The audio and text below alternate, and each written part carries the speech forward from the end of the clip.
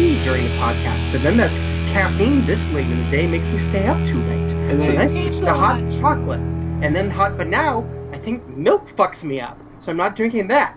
And you're lactose intolerant. So and then I was not doing any milk, and I ate extra spicy ghost pepper salsa, and that gave me problems. So I wonder why. If I can't have gluten, and I can't have milk, and I can't have spicy stuff, why the fuck am I alive? This rant brought to you by the Soxcast, episode 102. How's it going, everybody? The Soxcast, brought to you as always by Moon Pies. Moon Pies, fuck Donald Trump. I was going to say Moon Pies, drink them up, John.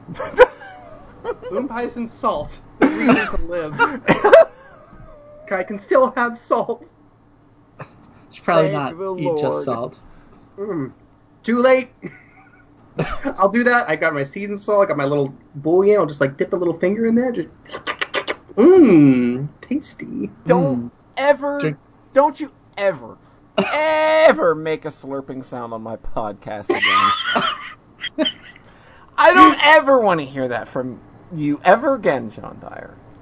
Why, Polly? No. Does it make you uncomfortable? It wasn't very orally pleasing. We'll say that. She's just so incredibly turned on right now that she can't do the rest of the podcast. Can't be having that. Can't be having that during a podcast. To my immediate virtual right, he's Jesus Christ on ecstasy. It's Rhett. Oh, I'm the one on the right. Yeah. Hi. Yeah? I was kidding. Okay. Hey, Rhett. Yeah? How you doing? Doing good. Do you like podcasts? I don't like podcasts that aren't ours, basically, now. Pretty much, yeah. I only listen to one other one, and I think I just do that mostly out of, I like the personalities, but I don't think that their podcast is entertaining as they think it is. Gee, I wonder which one. I won't say. I will protect the innocent. Well, I still listen to My Brother and Me. I don't. Surely that's not the... Oh, no. No, I fell off all of the McElroy stuff. I'm just I think it just got to the point to where it was just oh, well, I don't ever have to wonder what the McElroys are doing. I just turn on my Twitter and they're being retweeted 24 fucking hours a day. So I don't ever have to listen to a podcast because everything has been clipped, GIFed, has been made into an audio snippet, and it's just right there in one convenient place, right there on TweetDeck. Yeah. Yep. There was a point where it felt like about half my media intake was McElroy. For a couple years, and that was a little much. That's when you might need to step back a little bit. So that's why I've stepped back to just MBMBM, Adventure Zone, Sawbones, and buying their comic books, and watching Monster Factory. Okay, I have two of those. There you go. Monster Factory is once a month, so that's not too bad. Mm-hmm. The Adventure Zone season's almost over. I haven't seen anybody tweeting about it. It's a little sad. Wow, yeah, that kind of fucking fell off, didn't it? Well, I mean, it finished, and then it kept going. Oh! It didn't keep going. It finished, and then they started a whole new world with different characters. They're doing a new story, and now that new story is almost done. It's a whole new I think it's just hard for people to get reinvested like that, I think. Yeah, I think that's it's not like they just are dragging out the old property, though. Yeah. So, I respect it. Hey, Polly, do you want to hear more about the McElroys? To my immediate virtual left, just because he's winning don't mean he's the lucky one. It's John Thayer. I was thinking not orally pleasing, but oral... Never mind. That's pretty good. Wow, that's pretty good. Not gonna lie. Hi! That was pretty solid, John. Thank you. What's with everybody having good jokes? Usually it's only me. I have to be the one that carries this entire podcast on my back, and now... You bring the good jokes, I bring the only good insights. And then Rhett... Rhett's got a big dick. Yeah, there you go. That was a joke. I'm not actually pretentious. Don't be silly. No. That's just a gag. Just a funny little bit we have. Mm-hmm. Nobody's ever thought that John Thayer is just really a pretentious asshole, just completely up his own fucking ass all the time. Nobody thinks that. Genre-defying iconoclast? Maybe. Yeah. But pretentious asshole? No. Yeah. Great friend, great family member, great everything, really. But yeah. But pretentious asshole? No. No. Not a good podcast host. We're not going to go that far. But. Very punctual, though. Yeah. Extremely punctual. Can we just, is this that podcast we were talking about on the Manson cast? It was just literally dunk on John for 3 hours? Because I know that there's someone in our audience that would love that. I'm Is not that someone specific? Is that someone specific? It Yeah, feels like most people enjoy that. Someone specific, for the 100th episode was very, dunk on Thayer more. Who's my enemy? I forget. You don't remember the Dawn email we got? Yeah, I was going to say, Dawn 1991, I think. That was the one. Okay. Every single time he writes in for Christmas, he's does a John joke. Oh, okay. Yeah, I forgot that. Hello, members of the Sockscast, and John. And John. You did that on the stream last night. You're like, they keep coming in, Ballas. Oh, look, John's here. Yeah. I wasn't even I just kind of rolled into that bit so naturally it felt weird because it wasn't I'm thinking about it. It was just hey, it's John. Hey, hi, John. So it sounds like you're ready for a podcast. I'm ready for a podcast. Well, all right then. Why don't you do a thing? Games. Do a thing where you're on a podcast and then you talk about something. Good. I wanted to go first. All right, you do that. Oh boy, love fucking hearing myself talk. Skype is fucking up. Oh boy. Oh, Skype is rebelling. Oh boy, Skype is rebelling. What? Guys, I'm gonna have to restart Skype. Okay. Really? Oh my god. Edit point. This is when we start clapping. Everybody clap a lot!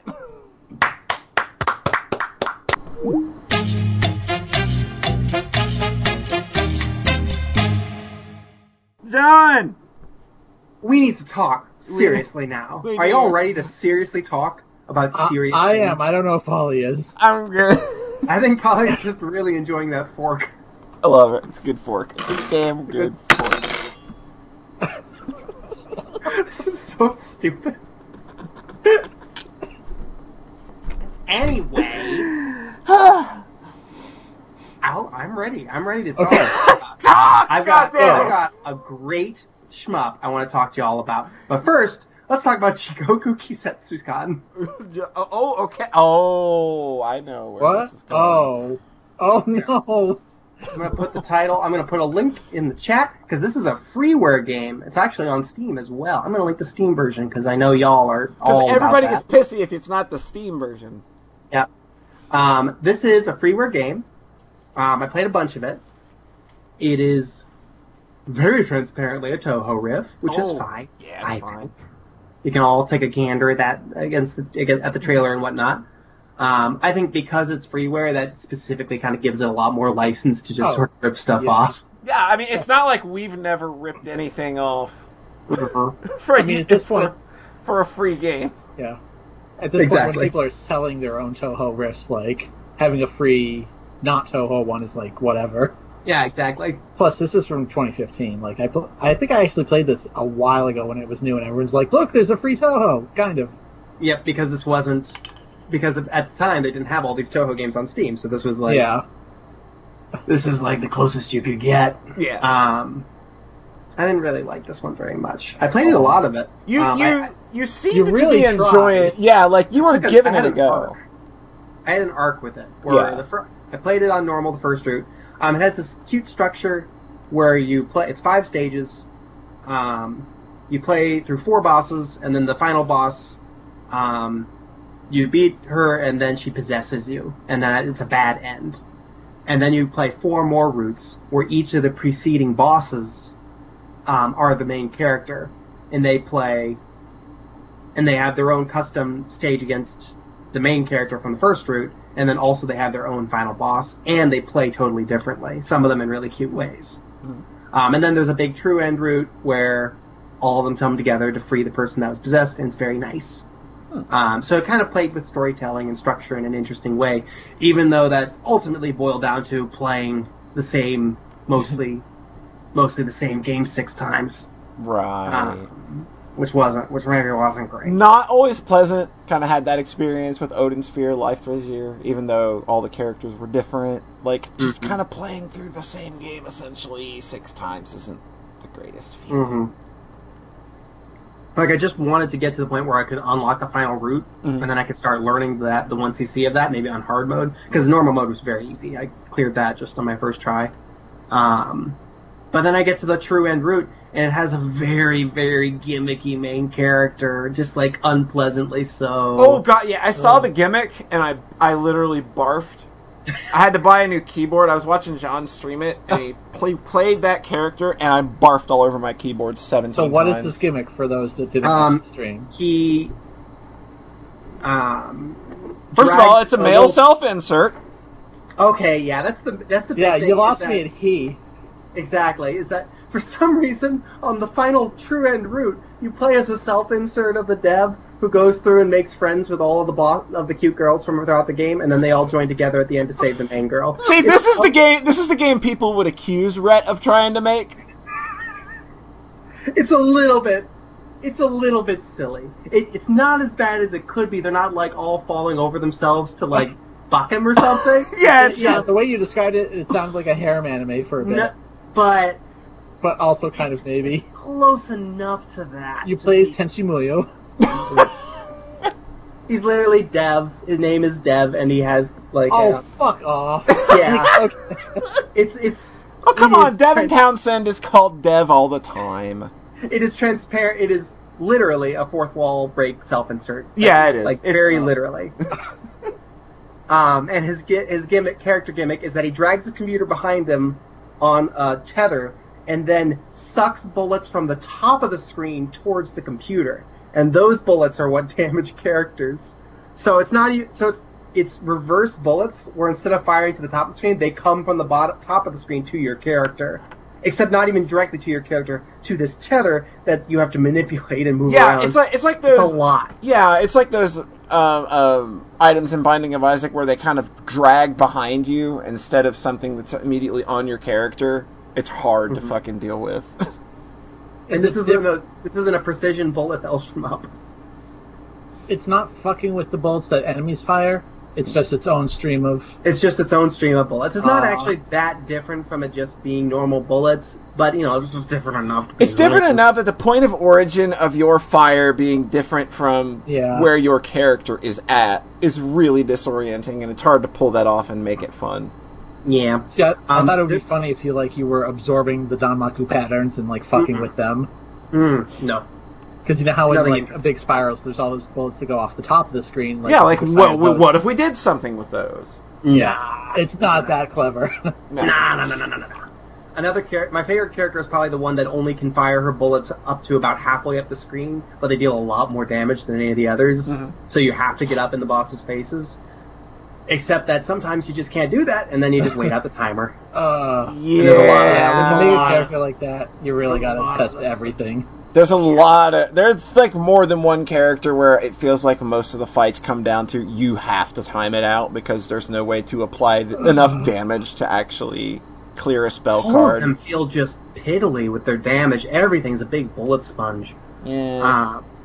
I was playing on hard and just kind of Paulie was my only audience, and I was just kind of like starting to realize, like, wait a minute, this is a little bad. I could just kind of feel, just the arc of that stream was John, he wasn't in the best of spirits with this game yet. Like, it was kind of already, like, the new car smell was already starting to wear off. You could tell, but then, like, when he, as that stream went on, you could just see it spiraling downward. It's one of those. It's one of those. I wish he had a webcam because I bet I could have seen it in his eye. I could see him dying slowly. And I was just doing the first route because I didn't care about learning the shitty character, so I was just trying to do the first route on hard. And the big difference, another big thing, is that you don't get your bombs back when you die.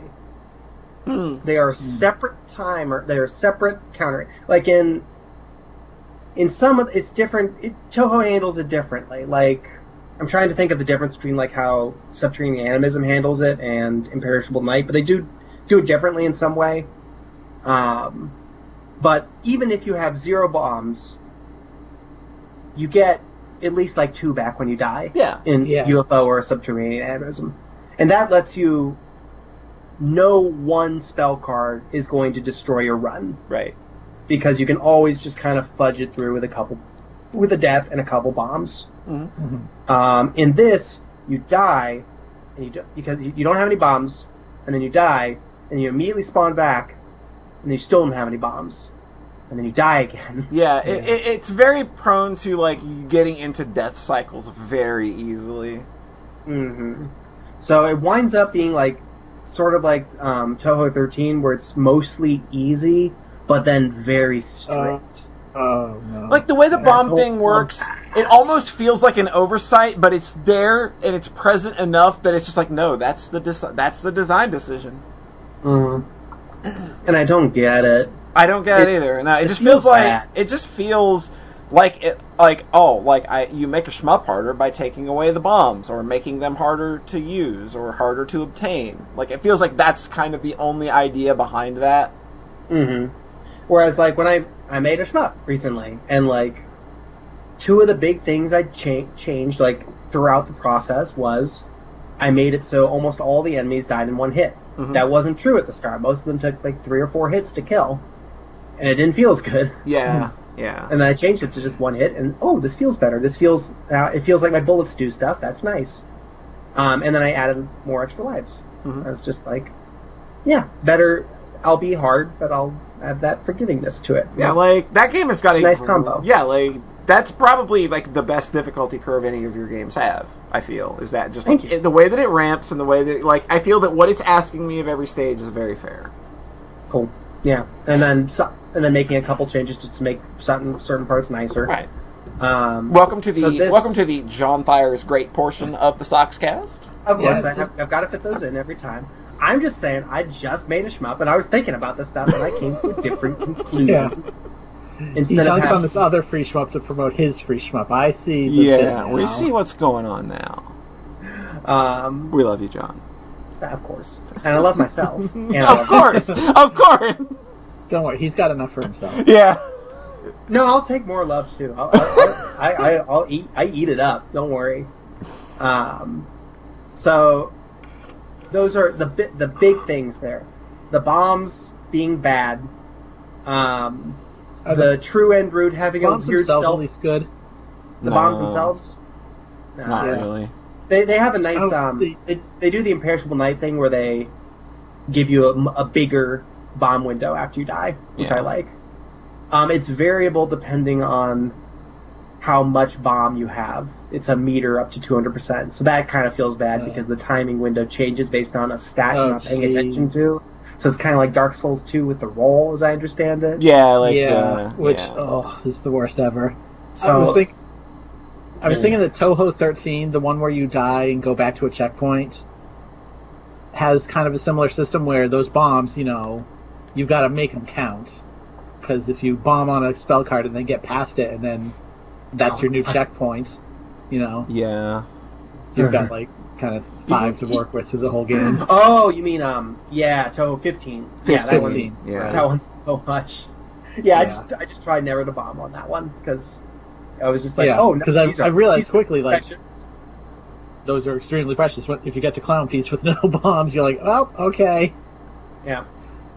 Which is what this game basically seems to sound like it's doing. Well, no, it's I think Touhou 13 is the better comparison point because it's mostly easy. Yeah, but very strict. Oh, with the bombs, I get you. I'm just fascinated by this bomb system because it sounds like it could work if they were really good. Well, that's the thing is that you only can have up to 2 bombs at a time. Yeah, so they have to be just end this boss immediately, basically. No, they're not that. They're really not that. They should have been. Okay, I'll stop going on about the bombs. Yeah, no, I get it. I don't like them. Rhett talking about bombs. How many of Rhett's shmups have ever had bombs? Oh, wait, 0. I mean, there's the super power up in Super Zelixer. There you go. It's not The a laser- bomb! It's not a bomb! I My just games got- have infinite lives, so. Oh, wow, that was really convincing. Alright. Bomb system bad. Trend route starring a self-insert dude, making friends with all the cute girls, and then saving the lead girl. Not great. No. And then also the bullet patterns are mostly boring. Yeah, they're just a lot of like radials, spirals, and rings.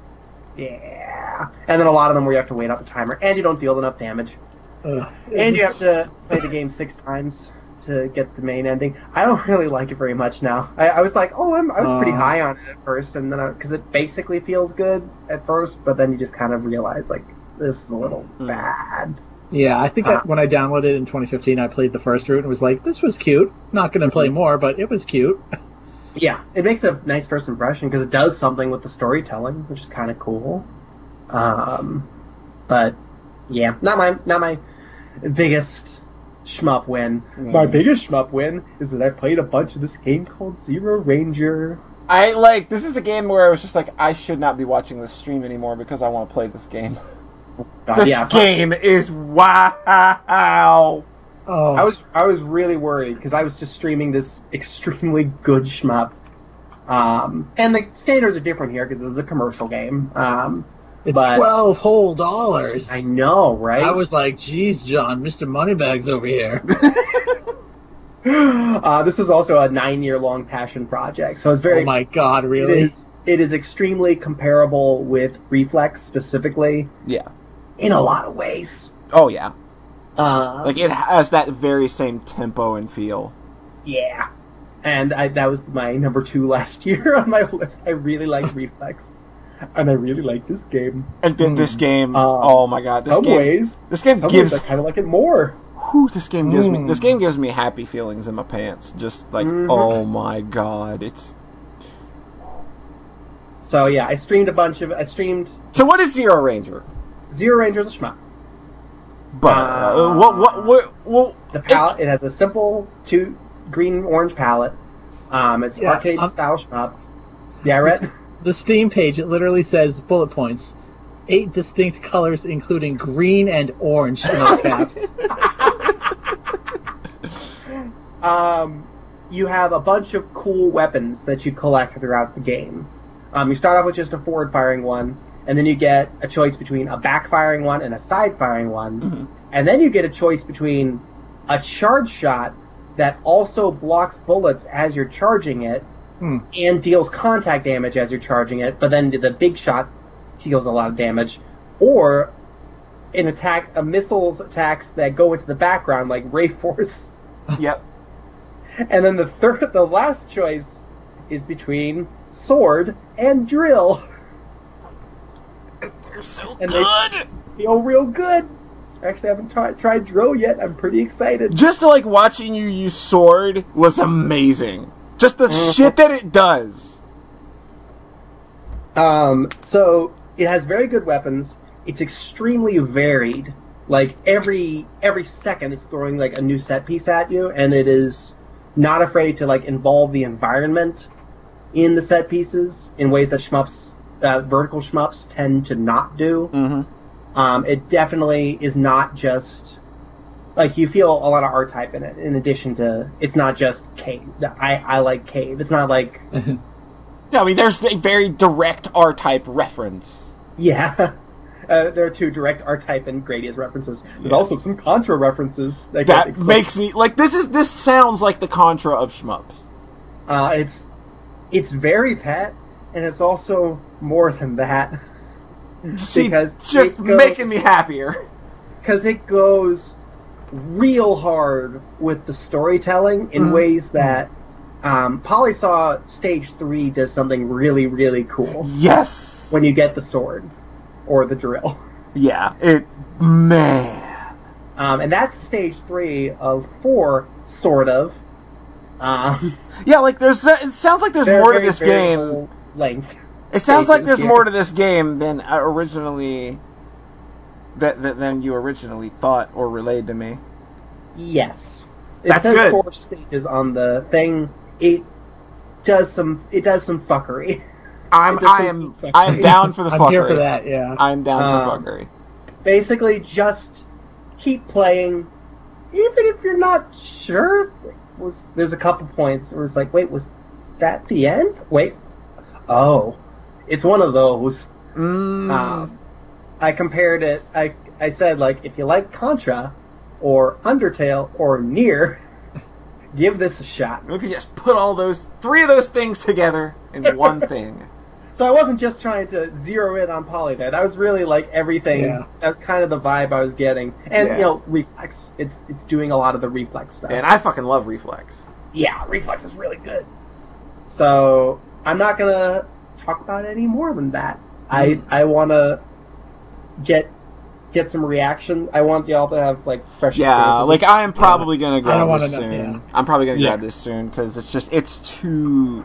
There's too much here that I saw and was just like, I know I need this in my veins. Like, this is speaking to me on a level that is just real good right now. And like, this sounds like the next destined to be Soxcast approved indie darling. So give it a look. I didn't fully complete the game. Just to say, it has an off ramp. Just for the record. And I'm kind of satisfied with that for now, and then when I'll go back to it later and really kind of learn it deep, and then do that full completion. It was still a very satisfying endpoint, so I don't feel bad about it. That's awesome. Yeah, so this is it. As much as I completely love it right now, if I did go back and really try to learn it deep, it would even reward that. That's cool as shit. That's cool. So, it's real good. Awesome. I was completely surprised. I did not expect it to go as hard as it was. I just looked at it, I was like, on the itch page, I was like, oh, this is pretty. Oh, yeah, like it's a game that had a striking look, and I'd seen a couple other people on my following list buy it, and I just kind of like look at the page, and I would just be like, okay, I'll take note of that. It looks okay. Yeah, but then you see it in action, and it's totally just fucking bonkers. Yeah. You clipped me out of that Twitch stream. It was a good clip. Yeah, that was a real damn good clip. So, I really love this game. It's going on my list at the end of the year. I'm probably going to play it a good chunk more. This is like this will probably be like the biggest surprise of the year for me, is just how much this game kind of blew me away. So that's Zero Ranger. Awesome. Well, I think we have a special guest. We got a guest, and if they'd be so kind... John, are you the host? If they would be so kind as to unmute themselves. Hello! Yo, welcome aboard. Hello there. Welcome to the Soxcast. SocksMakePeopleSexy.net friend pal, Freezing Inferno. How's it going? Are you ready to be on a goddamn podcast? Yeah, sure. It's Been a while since you've done one of these. You've been around this configuration of people. I'm sorry, I've got the chat open, and I just see all of a sudden John Thayer Raw pops up. John Thayer Look, it's a very raw moment. That is two letters away from being very scandalous. Oh, God. 2 additional letters. Oh! Heather says, row, row, fight the power. There's an explicit Gurren Lagann reference in there as well. This game is as soon as you said drill, I was like, why did you not take the drill? Yeah, like, this game is not hiding its influences at all. I'll spoil this one joke. They have, like, the little Radiant Silvergun boss things before each thing, and one of the tips is, number 1, do the impossible. Number 2, touch the untouchable. So was this made over 9 years for real? Yes. Yeah, you can go on shmups.org, the Big Shmup forum, and it's a forum thread, and it starts in 2009 and ends in 2018 with the game getting released. Oh wait, Gurren Lagann's older than that, Jesus. God. You're old. So welcome, esteemed guest. Hi, since you matter too. Not see, just like, Ranger. we're all old, and like the things that we do, like Hey! we tend to be 8 years behind the curve when it comes to anything on the gaming format. But I notice that sometimes in our community there are people out there that indulge in things that may be a little more new, and it also, hey, like, maybe we also know something about this one. So I understand you did something for like the last 82 hours and nonstop. I wouldn't say that much. It was something like that. Something like that. Yeah. I spent the weekend playing that new Link's Awakening remake. Oh, do tell. Share with us. The biggest striking thing about it is it's very pretty. Obviously, like, yeah. My God, this game is just oozing with charm. I don't like squeal really loudly at you that often, but this game and its presentation are just so beautiful. Like, it's like little plastic toys. Everything is a little plastic toy, and it's just cute, and like, the level of detail that they have put into these little diorama pieces, and just the way that they have that nice plastic shine on them. And it's beautiful. Like, some of those dungeons. Yes! Whoa! Looks amazing. Yeah, it's got definitely charm. Really breathes a lot of life into the game and gives it its own little sort of distinct. Well, what's the word I'm looking for here? So you're saying it took a bullshitty black and white game and made a good game? It sounds like it's doing a lot more to elevate the original game than like the Pokemon Let's Go or like Link Between Worlds aesthetics did. Well, yeah, I guess. I mean, Let's Go is nice, but it's just, it's a nice little 3D game. This has its own art style, its own uniqueness, its own sort of ethos, if you will. Mm-hmm. And there's a lot of good things to like about it. There's some quality of life improvements, of course. I mean, you don't really have to swap around because you've got God. Pegasus boots are on the L button, and then the shield's on the R button. There's something else, I think, you can do. There's a dedicated sword button, I think. Oh, yeah. Dedicated sword button. You just B to the sword. And, well, I basically just kept the feather on Y and just like, okay, I'm jumping all over. Because you always jump over the place when you're playing that game anyway. Yeah, like, there's no point in taking that item off. Yeah. There's still a little bit of swapping, like you'll come to some place and it'll be like, oh, I need the bombs now, or I need the hook shots. Well, let's just pull it on here. But it's not like... Oh, yeah, the power bracelet is just automatic now. I was about to ask about that one. That one drove me nuts when I played the original. Just literally every time you touch a rock, looks like you might be able to lift this or whatever it said. Yeah. Have that in there anymore. You can actually, like, examine it with the A button before you have it, and it says that, but it's not automatic when you touch it. Mm-hmm. Yeah, like, I really like the original, but the amount of item switching, which is understandable given the Game Boy. Yeah, like, given what they were cramming into 2 buttons and a D-pad, Yeah. Like, that game is still really good, okay? Oh, yeah. The core is good. It was good enough to get this remake like a quarter of a century later. And of course, it has to be said that it has the easiest Zelda minigame ever made, the trendy game. Oh god, I have seen... There's been no shortage... Why is everybody posting the Crane game? Yeah, like what? How is this the thing? People. What is it with this? Like, explain to me the Crane game and why this is the thing that seems to have caught on. I don't know. I don't find it hard at all. Like, it's just that is the thing. Like, I tuned in, the first thing I saw when I tuned into Eric streaming it was fucking Crane game. I was like, what is going on? Why is this the thing people are playing? Literally, like, I go in there, I gotta get the Yoshi doll. So I try, and I mess up, but it was my first time doing it. Like, oh, okay, now I understand how the rhythm of the whole Crane goes, how far in these things. And I got it second try. And I haven't taken more than 2 tries to get anything on that Crane game. Yeah, it's a pretty easy Crane game, it looks like. And yet, like, half of the Zelda content on Twitter and YouTube and whatnot that I've seen over the past weekend has been people going like, this bullshit. Yeah, like it's by far the weirdest thing that of all of the great fun things that I've seen about this game, like they're like holding the girl up and them keeping that same fucking joke and oh my god, being still self-aware enough that stuff still lands now and keeping it that's is this your chance?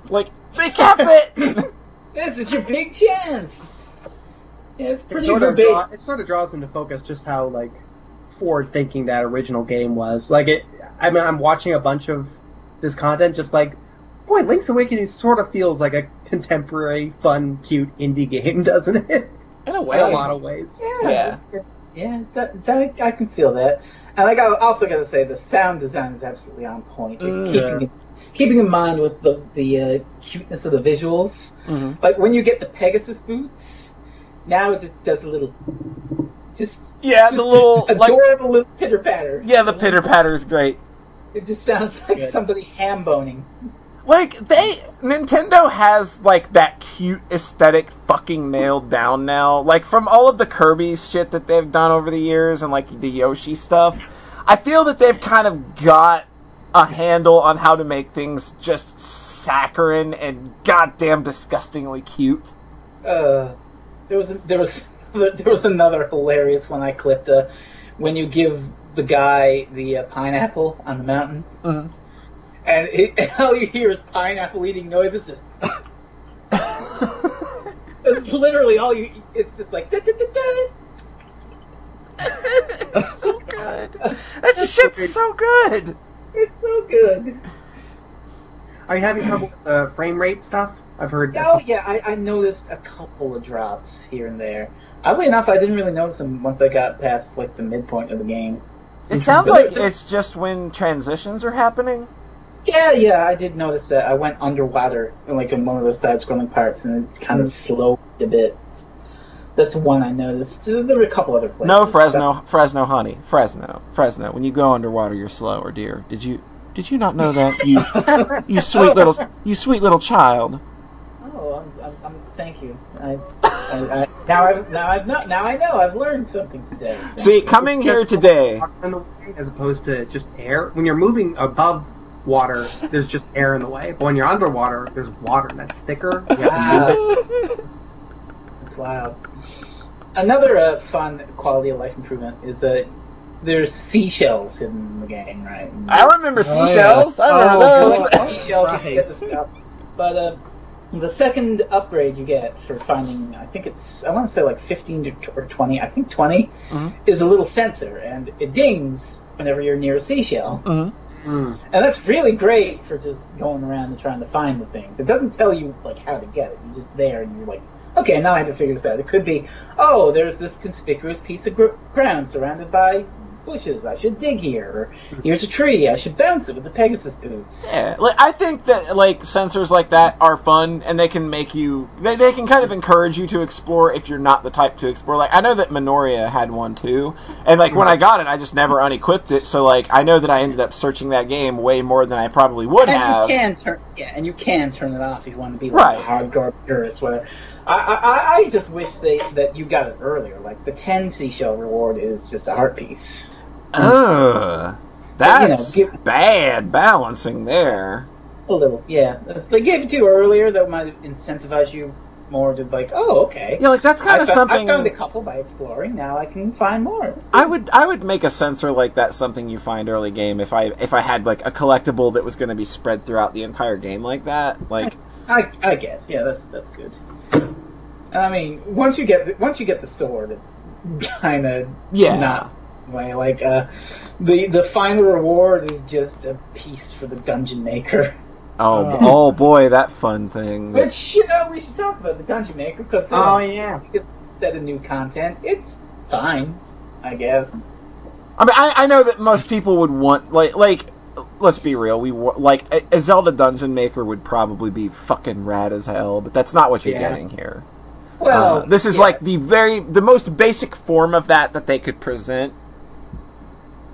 It's a lot more fun building the dungeons than it is playing through them. I'll put it like that. No.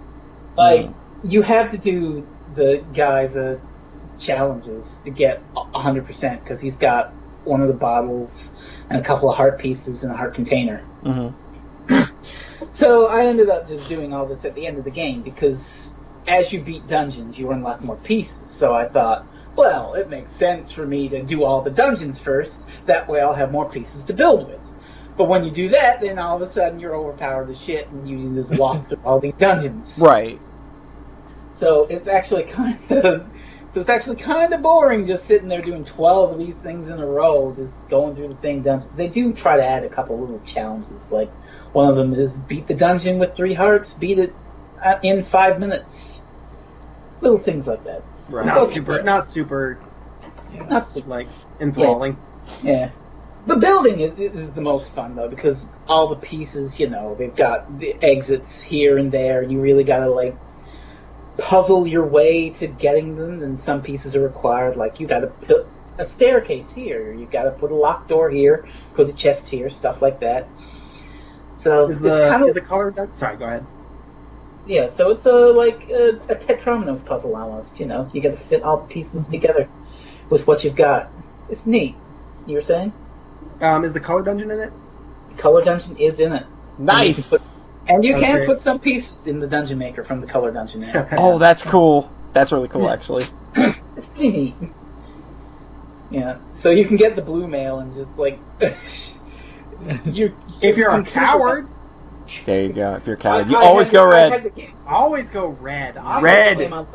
Anyway, like there's bottles in this game now. 3 bottles. And that's an addition. I think the only use for them is actually catching fairies. So between like 20 hearts and 3 fairies and the medicine that revives you, like you can basically be untouchable. Yeah. In a Zelda game? What? I haven't actually tried a hero mode yet. I'm saving that for later in the week. Is that unlocked at the start of the game? Yeah, it's unlocked. Yeah, you can do it. Oh, it is? I was about to jump on Nintendo again. Yeah. So we could actually start with hero mode if we wanted. Yeah, I just started on normal, Yeah, I get you. Not shaming you. The Dungeon Maker is okay, I guess. I think if you wanted to get all the, like, chamber stones, that would be a thing, because the shop sells them for, like, 1,200 rupees a pop, so it's just like, oh boy, time to play the Rapids Race 6 times in a row. Oh, man, yeah. Well, I say that, but as I was doing them to get the heart container and all that, some of there's another thing you can get where like you can add effects to a room, and one of them is raining rupees down. Mm-hmm. So it like rains 300 rupees down in this room. That's cool. That was pretty good in that respect. Is one of them a ringing phone? Yes, one of them is a ringing phone. Yeah, someone's got that. Don't worry about it. I know, it's funny. I love things like that. Don't worry. It's the hitman. He's calling. He's trying to tell you what to do. Oh shit. Oh man. Shit. Oh god. So I asked you and Tom this, and both of you said, "I don't know. I didn't die." Do you see the Marin portrait, the new Marin portrait they have in the ending, no matter what, or is that only if you won? I honestly have no idea. I didn't die because that's different. Because you don't see Marin in the ending unless you beat it in one life in the original. So that's important. It's just good to be aware of. I mean, it's probably the case because it does go the end and then fades out, and then the end fades, and then you see Marin and all that. So it probably could. Okay. But yeah, Link's Awakening is really, really cute and fun. I just don't know if it was worth 92 Canadian dollars. That's a lot of Canadian dollars! Yeah, 80 in tax. That's how much new AAA video games cost up here. See, like, I misinterpreted this game's announcement when it was first announced, and I thought it was a 3DS game. Oh boy. And then I saw, wait, this is a full-priced Switch game? $60? Yeah, like, $60. I'm not gonna be that person that tries to tell you, hey, like, I'm gonna tell you what your game is worth. I'm not gonna be that person. But when it's Nintendo, I'm gonna be that big person. Butt there. I'm probably gonna be that person when it's Nintendo, and it's like, look, I obviously the value is what you get out of it, but I just don't. Oh, yeah. I don't know if Link's Awakening is a game that you're gonna get $60 of value out of. I mean, I'm going to be honest with you. I loved it. I had a lot of fun. I don't think it was worth that much. I mean, we are talking about essentially a very, very pretty and kind of streamlined Game Boy game from 1993. Right. Yeah. You could have bought 5 Zero Rangers for that. Damn. There you go. Yeah, sorry. I think I paid $6 for Link's Awakening DS on the 3DS eShop. Yeah, I think I paid nothing for it because I got it from Club Nintendo. Oh, Jeez. nice. Yeah, that's how I have it on the 3DS. I have a card of it here too, which I also think was just given to me. So this might be the first time I've actually paid for Link's Awakening. Mm-hmm. And I made up for it. Yeah. They definitely got their money's worth out of you at the end. Oh yeah, well I can get another replay out of it on Hero at least. Yeah, so, like, it definitely sounds And then like you could sell it to GameStop. Yeah. I literally bought it. I bought it digital, so I'm up shit creek there, Ed. I ordered a used Nintendo game, so naturally it was like $45, and I was just like, I can just beat this and then throw it back on Amazon and make all my money back. I was just like, okay, I'll justify this purchase to myself with like that. Oh my god. Knowing that you'll never go through with that plan because you're lazy. Oh, that's the curse. That happened to me. I bought that new Yoshi game. I guess it was this year, and I was like, "Oh, I should probably sell this back now." And then I didn't. So I looked at the GameStop price, and it was already like $20. $20, Like, yeah. That game fucking bombed. Almighty. No, but I did like it though. For all that. That's good. At least you still came away. It's going to be a personal case by case thing if you feel like you want to spend the money on a really pretty Link's Awakening remake. Yeah. Right. I've seen a lot of bitching about the price specifically because it is a remake. Like, it's not a new experience. Like, that kind of makes it sting a little more. That's not really why I don't feel that it's a $60 game. It's just, I don't know. I mean, yeah, well, price and all that is subjective. Exactly. People get value out of it. I got some value out of it. And what really touched me, and well, this is in the original, I suppose, to be fair, is the notion that a dream is real and meaningful if you remember it. Yeah. Which, that's a good way to look at it. Which is the theme of a game that I loved the hell out of a couple years ago. Yeah. I have one question for y'all though. I have a question that I want to ask Frez and also both of you. Whoa, what happened? Sound got weird. It's okay. Alright, cool. So I just wanted to ask, how do y'all feel about Link's Awakening? I like it. I like Link's Awakening a lot. Okay. I think it's one of the better Zelda games. Okay. It was definitely on one of my Game of the Year lists on this podcast. Yeah. I played it pretty recently for the first time. Oh, nice. Like, I played the original Zelda. Yeah, I played the original Zelda and was like, this is a cute game. I could make a game like this. And then I played Link's Awakening right afterwards and was like, Jesus. Like, the quality jump was kind of crazy. Yeah. Just thinking, like, oh, it's going to be this cute basic Game Boy game. And then, like, the dungeon design is so good in that game. Yeah. Just top to bottom. I really should have finished that fucking Let's Play. Oh, gosh. I was thinking about that. As soon as Fresno said she sells, I was like, oh, yeah. Yeah, we had a gag about that. And, like, Carmichael even went and saved my save file. And then, right, that's what happened. Oh, yeah. I still got those videos on my channel, though. We might be able to pick that back up someday. Oh, jeez. Yeah, I'm happy to guest. All right.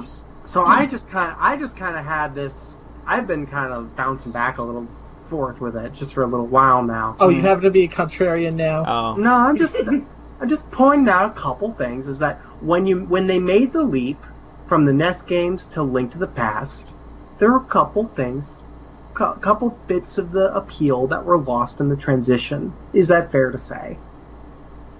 I don't necessarily agree because I don't think Link's 2 is very good. Hey, I'm a Zelda 2 booster. So. I don't think you're gonna find many people who agree on that, John. Really? The NES, just that they're harder. They're kind of right. weirder and more weirder and. I mean, I don't think like some ways. I've seen people play Zelda 3 and still get lost in the same ways. Okay, that's fair. I definitely got lost in it a bunch as a kid. Well, don't make dumbass statements that don't even match your experience. Isn't the map in Link's Awakening actually twice as big as the original game? It's pretty big. But it seems smaller because, I don't know, this is the way it... Game Boy screen, I guess. Yeah. I think that it's smaller in pixel size, but not necessarily in terms of, like... I think in terms of screens, it's actually, like, twice as tall. Yeah. I think there's an essential appeal that the two NES games have that isn't present in the SNES in Link to the Past and Link's Awakening, and they make up for it in a ton of other ways, obviously. Right. But I think there is a line there, and I think sometimes I'll play Link to the Past and Link's Awakening and be a little bit like, oh, it'll be a little sad. I haven't really revisited the NES games in a while. Mm-hmm. Right. I mean, I will say I think the first game is really non-linear, isn't it? Like, yeah, you can it's really non-linear. I think that's maybe what you're kind of thinking of like, yeah, the later games. I guess Zelda 3 is pretty damn non-linear. Yeah, I guess it is actually. Yeah, Link to the, but Link's Awakening in particular is just like the light world section of Link to the Past stretched out for the whole game. Yeah. So that's why it feels even more so, kind of, in Link's Awakening. Yeah, I think so. So, I don't know. It's like, if you want that mystery back, you should try Breath of the Wild. I just like think of. I didn't know if he was growling or farting there. That was a sigh. So it's like, I think that to me there's like the 6 kind of core Zeldas, and it's the NES games, then Link to the Past, Link's Awakening, then the 2 N64 games, and like the N64 games have this kind of grinding quality to them. They're much longer and like kind of more taxing to me in a lot of ways, whereas the Link to the Past, Link's Awakening are a lot more snappy. And they have a lot of that early N64 energy where they're creating these weird 3D environments. So they have their own kind of weirdness to them. Right. Yeah. Where to me, I'm coming at these games now, Link to the Past and Link's Awakening sort of seem like the least interesting of the really good Zelda games to me. Where I kind of like find the most instructiveness out of the NES games and the N64 games, and then those two kind of sit in a weird middle ground for me. I see that. I think that is a fair way of looking at it. Yeah, I like Rhett's read a lot. I complained about Link's Awakening not being very like, we did Link to the Past again. We did Link to the Past Dungeons again. Yeah. And that not jiving with it being like a dream and all that. But then I really liked Rhett's reading where he was just like, it's supposed to feel like this like warm, good, lived-in place that you like and care about. Yeah. It's like, okay, that makes sense to me again. So. And I mean, that's only accentuated now, I feel, by just how adorable the remake is. Yeah, like I feel you connect a lot easier with the remake, obviously. Yeah. Mm-hmm. So, that was my journey, just kind of thinking about Link's Awakening again. It's still not as good as For the Frog and Melticles, but it's good. Cool.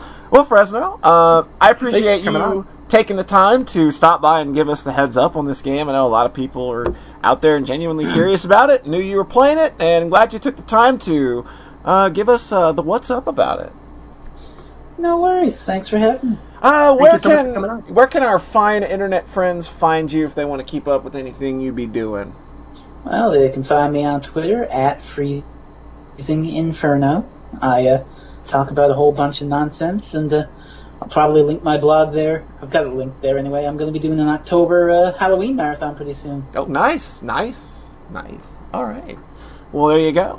And hey, we'll probably talk to you again at some point in the future, given that we're doing these things a little more now. So we hope you enjoy you enjoy the rest of the show. Enjoy the rest of your weekend, and we will catch you next time. All right. Good talking to you. Right. Have a good time with the rest of the show. Bye. Bye. All right. Who's next? Red, I think. Red. Or it could be Polly. Well, we voted for you. Yeah, I guess I've overruled. What have I been up to? What you been up to? Oh, I finished Xenoblade like a day after the last podcast. Wait. What? I knew I was close. I didn't actually quite realize how close I was. You liar. So there's a funny thing about the ending of Xenoblade, is that no one ever talks about it. No. Yeah, well, literally nobody's ever seen it. So, you know the game Getting Over It, I think, with Bennett Foddy? Yeah? There's a secret at the end of that game that nobody talks about. Mm-hmm. I feel like Xenoblade has the same energy. You feel like it's got a really well-kept secret. I feel like the ending of that game makes you part of a secret club where you've seen the ending now and you understand you can never talk about it to anybody. So the secret must be kept forever. Right. And now you are a bearer of said secret. Yeah. And it's like members can't even like communicate with each other. It's just this, you're in the secret club that will never speak of Xenoblade again. So, I'm a big anime fan. Of course. I like things that go hard. Right. Xenoblade goes real hard. It really does. Like, I've seen people stream the end of this game, and it's absolutely nuts. How dare they stream this? That is not meant for public consumption. Oh, it's fun, but it's the only way I would have ever experienced, because I hate engaging with the gameplay of that game. The combat in that game is something special for sure. I played as the mage girl Melia for like the last half of the game. Wow. Because I just found her the easiest to use. Like, hey, you guys go do your damage and tanking stuff. I'll just cast heal once in a while. That game's actually really hard. Like, I had to figure out how to play as her as damage and healing. Right. Oh god, there's one boss, like, right before the point of no return, the final one of the bosses has spike damage on him, so I know. Yeah, I've seen that. Yeah, so because I'm playing as the mage, I didn't realize that for like half an hour. I'm just like, why are these fuckers dying in like 30 seconds? And then I realized, like, oh, every time Shulk swings that sword, he's taking damage literally back. Killing himself. Yeah, so I swapped him out with Sharla, the girl with the gun. Guns. Who doesn't apparently take spike damage because she's hitting from a damage. Right. Or from a range. And then just immediately won the next try. It was like, okay, cool. I was able to swap this character I hadn't used for like 30 hours. But yeah, the ending of that game is very anime, and it goes so hard, and it's just like... I felt like maybe it trivialized the whole rest of the game a bit. Yeah, it's like it's so much bigger in scope than where it starts. Yeah, I'm just like, well, what was the whole point of this, the whole rest of the game, when you go this nuts right in the last hour, basically? Yeah. It's just so ridiculous. I had a good time. The music's really good in that game, especially the boss music and stuff. That game and XC2 have fucking-tastic soundtracks. So speaking of XC2, mm-hmm. Guess what I have arriving on Tuesday? Oh my god, yeah. There was a sale at Best Buy, and I was like, okay. Why not? Like, I think that, like, I've seen enough people play that game to know that it's, like, really, really good. And I know it's not for me, but I know that game is really good. I'm just a little worried about getting burnt out because I just played I think that XC2 and its systems, its abundance of systems. Oh boy. It's way smarter, and I think that battles involve a lot more thinking and strategy than XC1. So I think that'll actually help you enjoy that game a little more, and on the not the same. I don't think that the combat is functionally the same. It's the same kind of battle system, but I feel that the things that they've added to it make it more interesting to engage with and make the encounters less of just, I'm on this really boring one note rotation of backslash side slash backslash side slash. I had to stop playing as Shulk because it was so fucking boring. Yeah, and the way the blade system works, both in terms of stats, and other things like that. I obviously I think. Yeah. That's cool. I did notice one thing I thought about Xenoblade was that random encounters with enemies are hard in this game. Like, nothing is ever trivial, really. Mm-hmm. Whereas I felt in Trails of the Sky, like, a lot of the kind of trash mobs, you could kind of just mash attack or, like, your strongest art real quick and then win in a couple turns. Where everything in Xenoblade is, like, this whole thing of, like, this fight lasting a couple minutes. Yeah. And then if you screw up and, you get some other enemies wandering nearby and they join the fight, then you're really in trouble. So it's good and bad. It's like, random battles in RPGs always tend to be a little on the easy side, I think, or at least in Final Fantasy. Like, I haven't played Persona. I'm sure Persona can fuck you up real good. Oh, yeah! Yeah. But, like, this is one of the few I've played where you could kind of never let your guard down unless you were, like, 5 levels above them or something. Yeah. So that's a good game. I played about half of it this year and then half of it, like, in 2013. So it's weird kind of contextualizing the whole thing in my head. It's really been a chronicle. It really has. Like, we've really chronicled your journey through this game at various points. I wonder how many other podcasts, because I went back to it at least once a year the whole time. Yeah. I would play, like, one area and then be like, okay, like, I'd hit a natural stopping point and immediately put it down. Mm-hmm. And this time I had to be ready because the whole McGonagall part is like 3 or 4 maps in a row of just pure combat with very little story, and I just pushed through all of it. I was like, fuck it. Yeah, like the way you barraged through the last part of that game. It's kind of the only way to do it. Yeah. Because I think what I had this time was I truly realized, fuck all the side content. Exactly, yeah. Because I think that's honestly how I talked about this last time, where everything involving Colony 6, fuck it. Garbage. Just get it out of here. Which is hilarious because you end up back at Colony 6 at the end of the game, and they're like, this is going to be our base from now on. And I'm just like, we're standing in like an empty rock field. We're standing in an empty field. There are craters full of toxic goo. I never upgraded it once because I couldn't. I tried. See, Iffy in chat says that's how she got through XC2. Was no side quest. Most of them are real boring fetch quests. So you'll be fine. I heard you have to take Mithra cooking a lot. Is that like the one? Some of the skill grinding stuff definitely sounds a little. I thought you said there was one specific point with like a cooking skill blocking the main. Yeah, I remember that. Yeah, that was. Yeah, I gotta watch out for that stuff like that.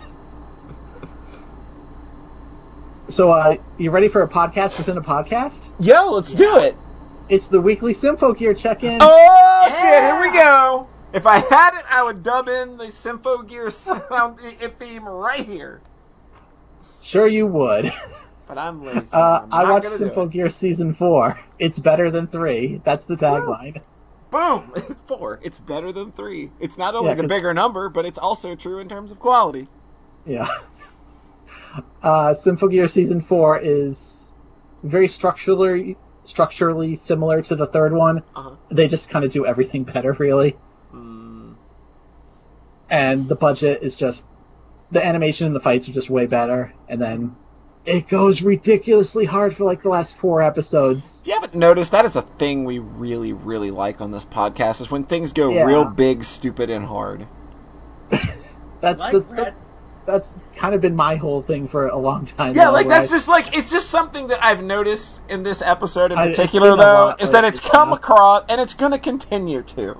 Mm-hmm. And then, like, playing games and then getting to the end, and it's like, well, didn't quite do what we wanted it to. Like, we're saying Bayonetta 2 going, well, it was 11 out of 10 for the whole game, and then 9 out of 10 for the end. Especially compared to Bayonetta 1, which... It handled that a little better. It handled its dynamic range better. Yeah. Matthew Mendoza specifically called out Bayonetta 2's ending as anticlimactic in his new thing. It's crazy. So I don't want to. You go listen to that episode. Basically, I can't get back into. Just letting you know, other people have had that experience. Oh yeah, I saw a lot of people bitching about it because I looked up stuff afterwards.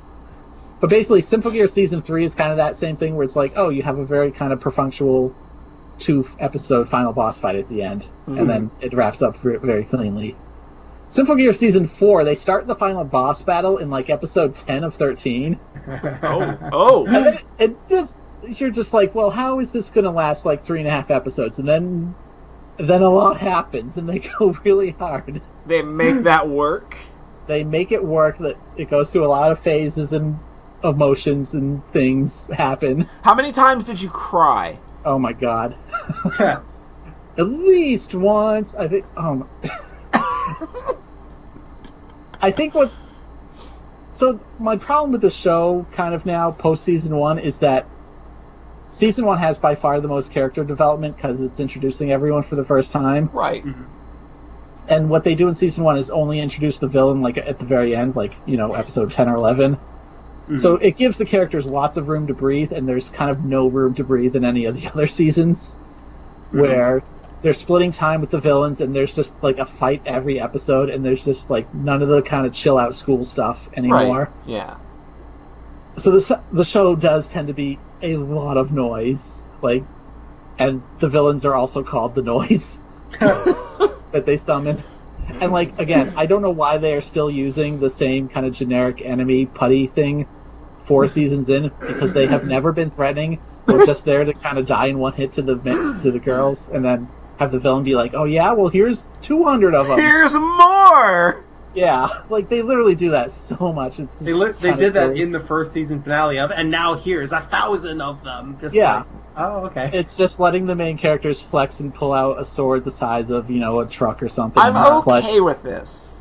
I'm okay with this. It's a bit much. It can be a bit much. It's a bit much but 4 seasons in, yeah. It probably is, but I think that there's an absurdity to that I like. Yeah. But when the show is going really hard, though, and they do absurdity in other ways, like having Hibiki fight a tank. Why not? Why not, man? And just having her... With punching.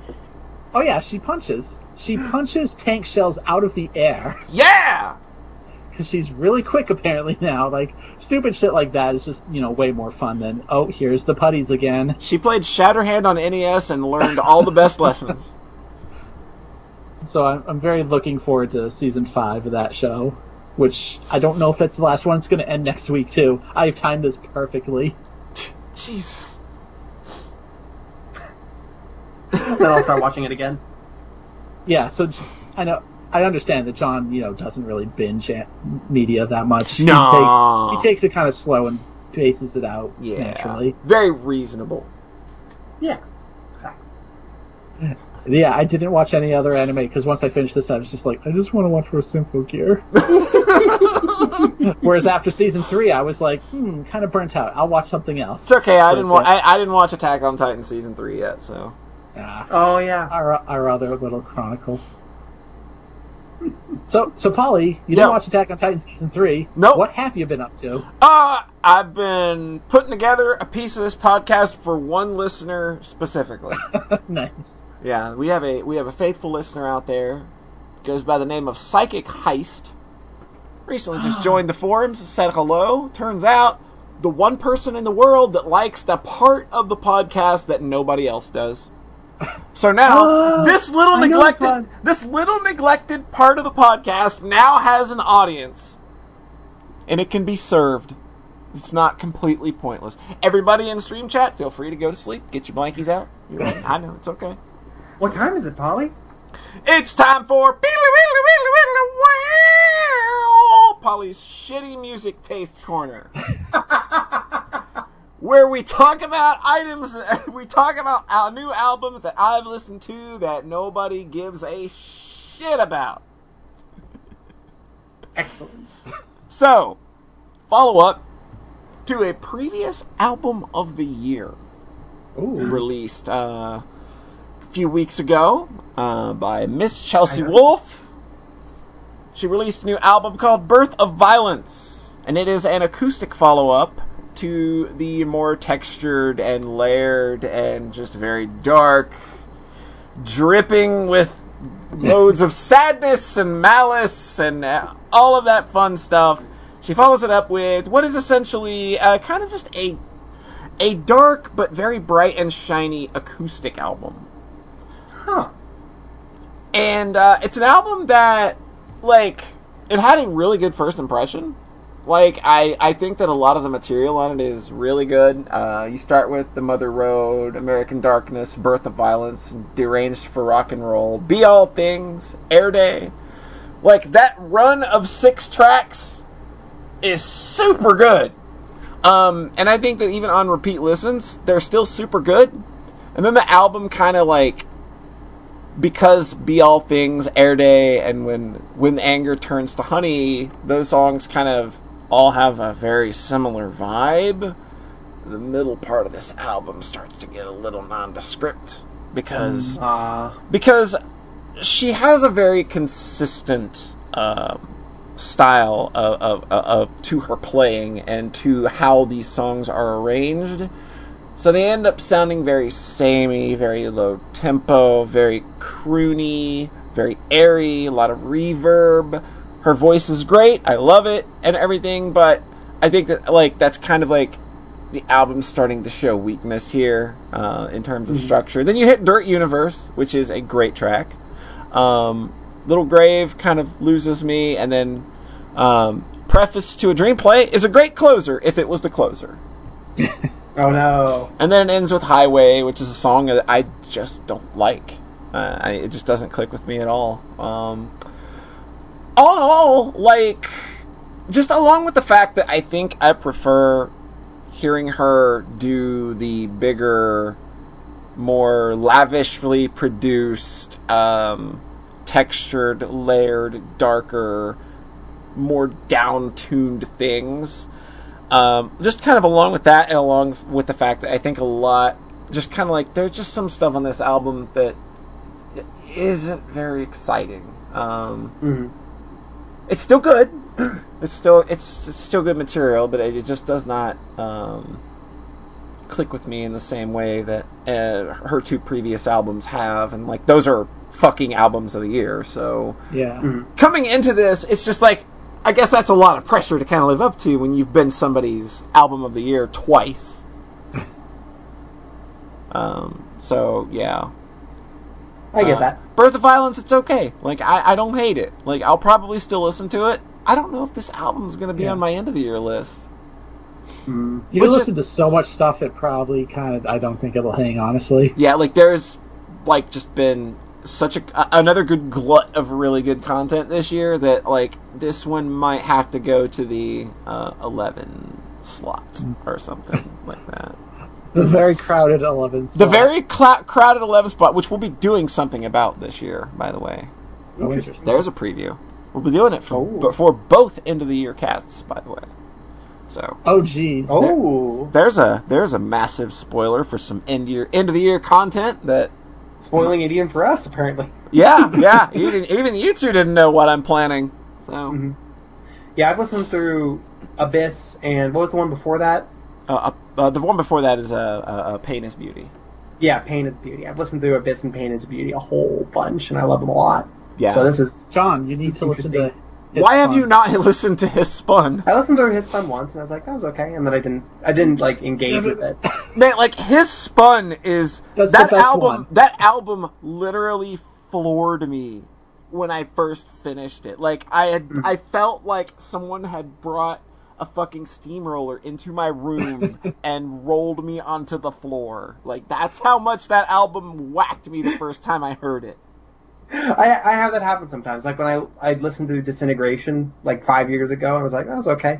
And then I listened to it again like recently. I was just like, oh, okay. Okay. Maybe His Spun is just waiting for that moment. His Spun is waiting for me to be ready for it. Right. I swear, when Polly tweeted about the album of the year, that came out, like the podcast, I just wrote, like, my album of the year was number 1, H, number 2, I, and number 3, S. I just spelled out His Spun. And then I listened to the podcast, and it was yours and Taylor's number 1. I was, like, fucking justified. Yeah. It's like, that album, like, it's just, yeah. Like, that album is an experience. It was an experience for me hearing it the first time, so it's just... And it's stuck, too, which is important. Awesome. Like, I like my album of the year lists are always albums that, like, these gotta have staying power for me. And I don't know that this album's gonna have that.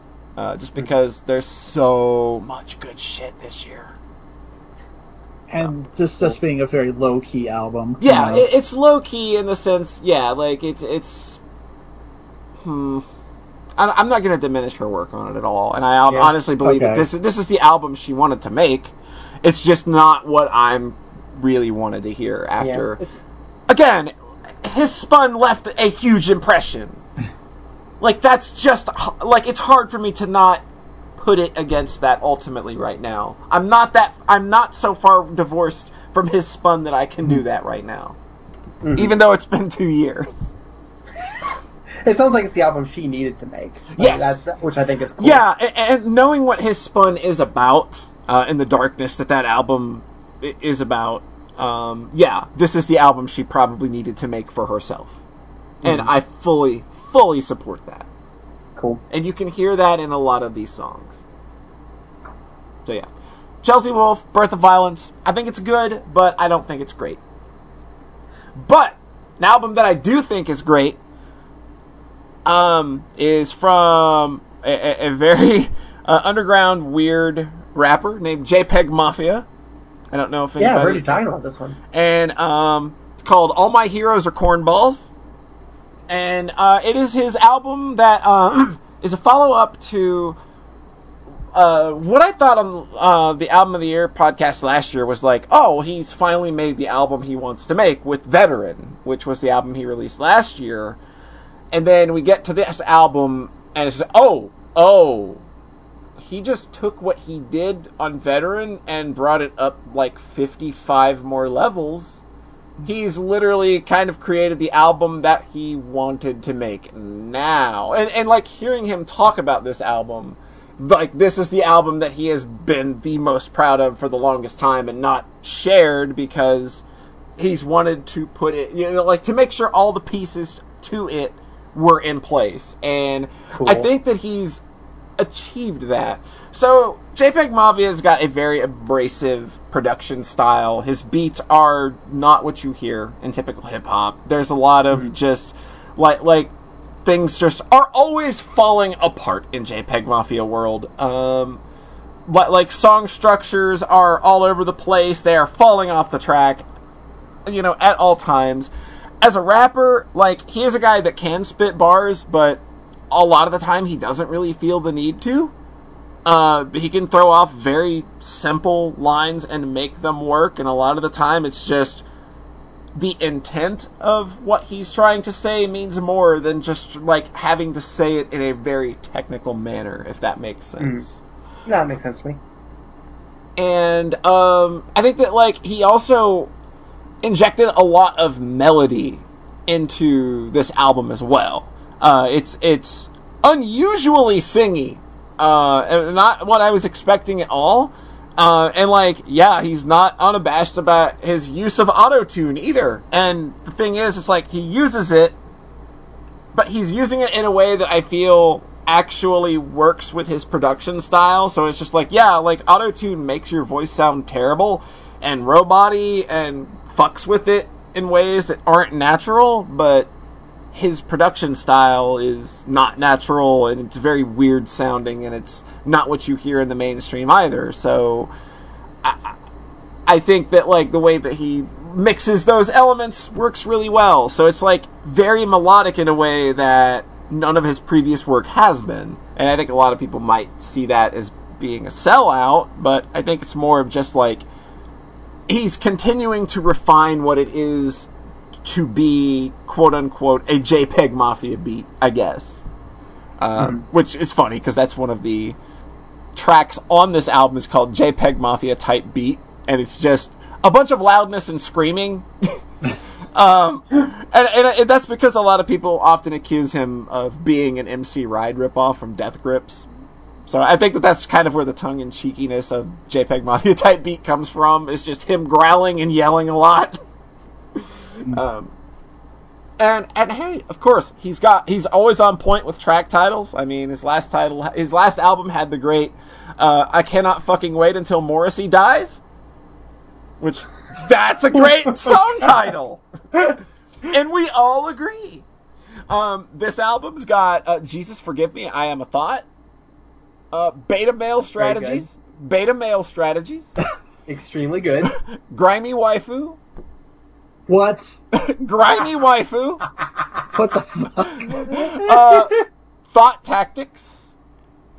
Post-verified lifestyle. And one of my personal favorites, Basic Bitch Tear Gas. So yeah, JPEG Mafia is on fucking point with track titles, as always. But the thing about this album and the way I describe it to people is that I don't think it's so much a hip-hop album as it is a shitpost. It is a shitpost in album form, but it's incredibly engaging. It's fantastically produced. It's really fucking smart, and it's substantial. So, like, yeah, like, there's all of this weirdness and shit around it, but, like, his lyrics are also very smart and substantial and engaging, and, like, so it all comes together in a way that, like, Veteran came together, and I felt like maybe at the end of the day that album was missing something, and I think that this album has it. So I really think that he's finally... Like, in the same way that I think that Denzel Curry, that was my album of the year last year, Denzel Curry's Taboo. In the same way that he created the album, I felt that he had been waiting his entire career to kind of finally have all the pieces come together to create. I feel that JPEG Mafia has finally been able to do that with All My Heroes Are Cornballs. That's so fucking cool. Yeah, like, I think that even if you don't listen to hip-hop, this album is worth a listen. Even if, like, there's rap on it, obviously, but I think that just from a sound standpoint and the production, there's so much interesting shit going on with how he composes and puts things together, and it's so all over the place, yet it's all kind of still tied together and flows really well track to track to track. Like, it's like an 18-track, like, 40-minute album or something. It's 45 minutes, 17 seconds. And, like, whereas Veteran, I felt like it was more of a 40-minute sound collage where, like, you couldn't take one moment and isolate it and it be, like, a song you present by itself. Mm-hmm. I feel like this album has many moments like that now where you could, like I could play Grimy Waifu and that is a song. Like, I can play Free the Frail. That is a song. Like things are more song structured, but he did that without sacrificing the things that make him unique. So yeah, that's really cool. So yeah, JPEG Mafia, All My Heroes Are Cornballs. I'm just loving the shit out of this album right now. So I'm listening to Grimy Waifu right now. It's really good. I can't believe this is a real song though. Just hearing him say waifu. Dude, like, there are a lot of rappers that make really fun anime references these days. Rappers are younger these days, Rhett. They're influenced more by... Are you saying we're old? Yes, I'm saying we're old. Yeah. Don't a number of rappers get started on Vine recently? Like, or at least like a couple SoundCloud. Like big successes. SoundCloud is really where a lot of the stuff started taking taking off. And, like, yeah... So, yeah. Or like there are a couple meme tracks that started on Vine. yeah. Like, and then those got big from there. Like artists... Like that's sort of the definition of like the youth culture at least like 4 years ago. Yeah, like all of the quote-unquote Lils and Youngs you've probably heard of came from SoundCloud. Like, that's kind of like where that's from. So yeah. Go open your heart to JPEG Mafia, please. It's a really good album. And one last other little thing I did was, there's a game that I have been trying so hard to get into for years. Like, ever since it originally entered my library, this is a game where it was just like, I'm going to do it. I'm going to sit down, I'm going to play it, and 3 hours later, god damn it, I can't. Wait, did you not finish it? Happens every fucking time I play it, except this time. I finally finished one playthrough of Ys Origin. Oh my god. I've been trying to open my heart to this game for years. I finished it as Unica this time, which I think is like kind of the optimal way to play it the first time. If you're used to Ys. Like, you know, are there 3 like very different routes, or is it one game with 3 different characters? It's one game with 3 different characters, and there's there's some different bosses along the way. Some of the bosses get changed out, so you like, and the narrative changes. So it is there are things that are different about each route, but you're still doing the thing that I don't like about this game, and that I don't want to be in a tower. I don't want to be in Darm Tower. It's boring. Is it literally Darm Tower? It's just yes, it's Darm Tower. It's and it's just like, okay, like you finished the first world, now go to the water world, now go to the fire world, now go to the desert world. Water world is definitely where I tapped out. Like I don't think that this game is bad. Like this is another case of it just ain't for me. I appreciate everything it does for Ys lore. I appreciate I appreciate the fact that the boss design, like I feel that the reason they had to move on to a new engine is because they reached the limits of what they could do with boss design with this camera system and engine, because some of the bosses kind of feel bad at times. Hello, Pictomos. I fucking hate you. But yeah, like I finished it once at least. I can say I did that. I still think it's a good game. I just don't think that I'm never gonna finish the Toll or other dude. Do you have to beat it once to unlock the third route? Yeah. The Toll and Fact routes. I'm probably not gonna play those, but the game has Epona. She is a great character. I like her a lot. She's not really like a great character because she's not really there. She's more of a lackey. I just think she's hot and I want to fuck her. Oh. Okay, yeah. Is it spelled like Epona from Zelda? Yeah, it's spelled like Epona from Zelda. Okay, well now I can Google her real quick. Ys origin. She's real good. She's real good. Oh, that's what I'm doing too. The whip lady. Yeah. Oh yeah, I see that. She's good. She's good. Yeah. But yeah, like everyone just judging, just like yeah. Yeah, getting a lot of judgment here. I can definitely feel the No, not judging you, just like appraising Epona. Appraising Epona. But at least Epona gave us the moment in After Five's chat where he was playing the game on Nightmare and he was literally going insane trying to beat Epona, and he just put on the Epona theme from Zelda instead of the actual game's music and fought her that way for 30 to 45 minutes. Oh boy. It was a thing. We were all kind of nuts by the end of that stream. But it was a real good moment in After Five history. Excellent. So is this, how long is each route? Just kind of generally? It's about 8 hours apiece. That's so not bad. It's generally pretty fast. The tower's only 20 floors. Yeah. And it's not and it's also one of those games where you kind of have to get every upgrade. So if you're not doing you exploring, and you're going to get stonewalled at the bosses. Like that happened to me with one of the bosses where I was doing 4 or 5 damage, and it was like, oh no. So I had to go back. I had to go back I think it was 2 fucking stratums to find the fucking thing that I missed. Jeez. And it was like, oh, okay, now you're doing 40. I'm like, oh, good, you're very east. Because, you can't, you have to find all of the items to upgrade your equipment and shit. You can't just buy the upgrades.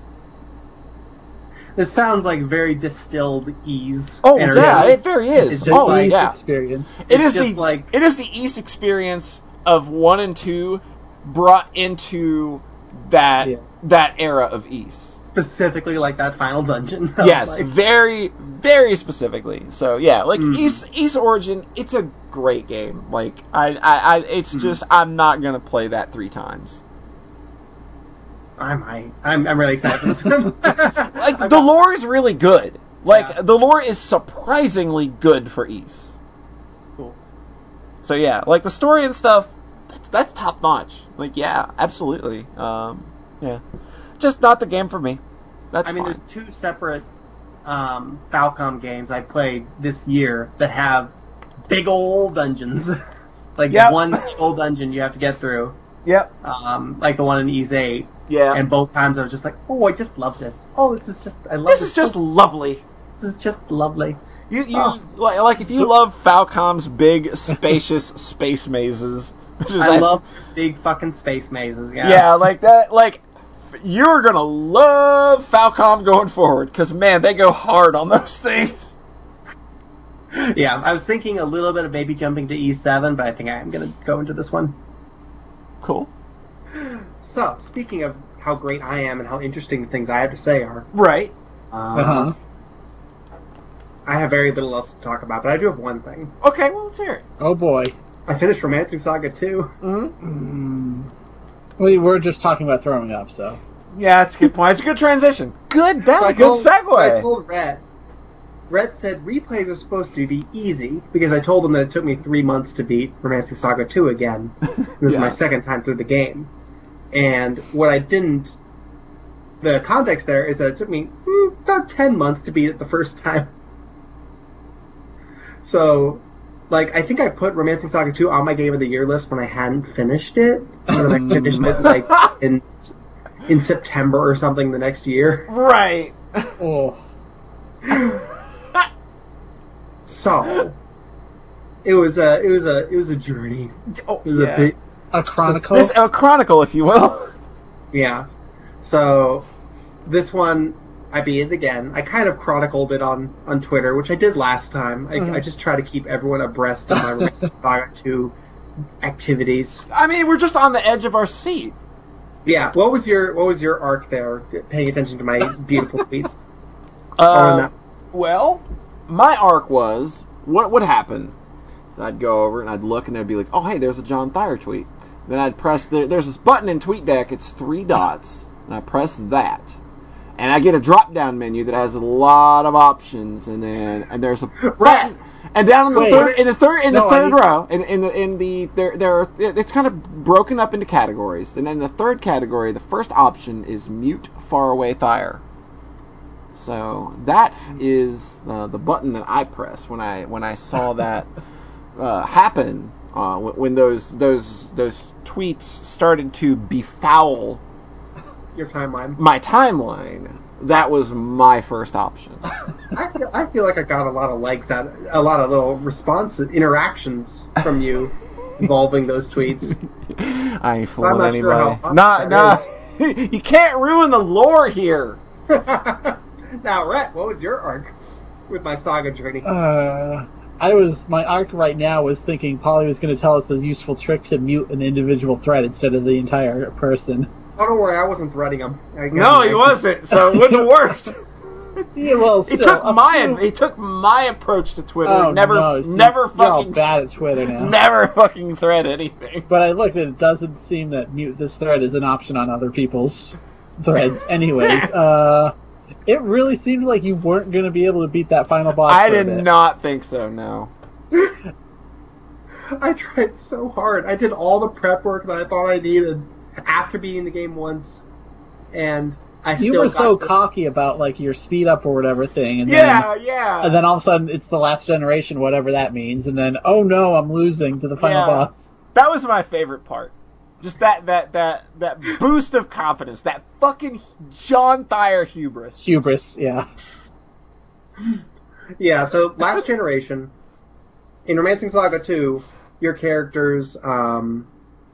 Whenever a major story event happens, story event very loosely in the sense that these games have any story whatsoever. Mm-hmm. Whenever you beat a boss or something significant happens, it'll do a generation jump. Right. And then you jump to 100 years in the future, and you have a new emperor who's used inheritance magic to get all the knowledge and skills from the previous emperor. That's the hook that they set up in the very good beginning of the game. Is that you are one? Thank you, Polly. Is that you're one person? Sorry. Is that the seven heroes who saved the world but are now basically destroying it, basically like all doing very evil things throughout the world. It's Phantasy Star 3. It's different from Phantasy Star 3. the heroes are are a threat that cannot be matched by just one person. Right. Not one party can handle this obstacle. They are an evil that has to be tackled over 1,000 years, with a whole team working in generations working in tandem. So the last generation happens after you fight enough after you've killed 5 heroes. The big thing that happens on a generation jump is that you have to recruit a new party and set up all their skills in magic, and it takes 20 minutes. Well, that's the good stuff. We like piddling around in menus in RPGs. I mean, I cannot count the number of fucking hours I've probably spent in Trails menus. So, oh boy, there you go. Are these new characters supposed to be descendants of the previous party? Yes, you are a lineage of who are leading this empire, and they're in because yeah. Given that it's Saga, I wouldn't be terribly surprised if it was just oh yeah, it's 100 years later. Here's some new random people, because everything's random. We got a janitor on this playthrough.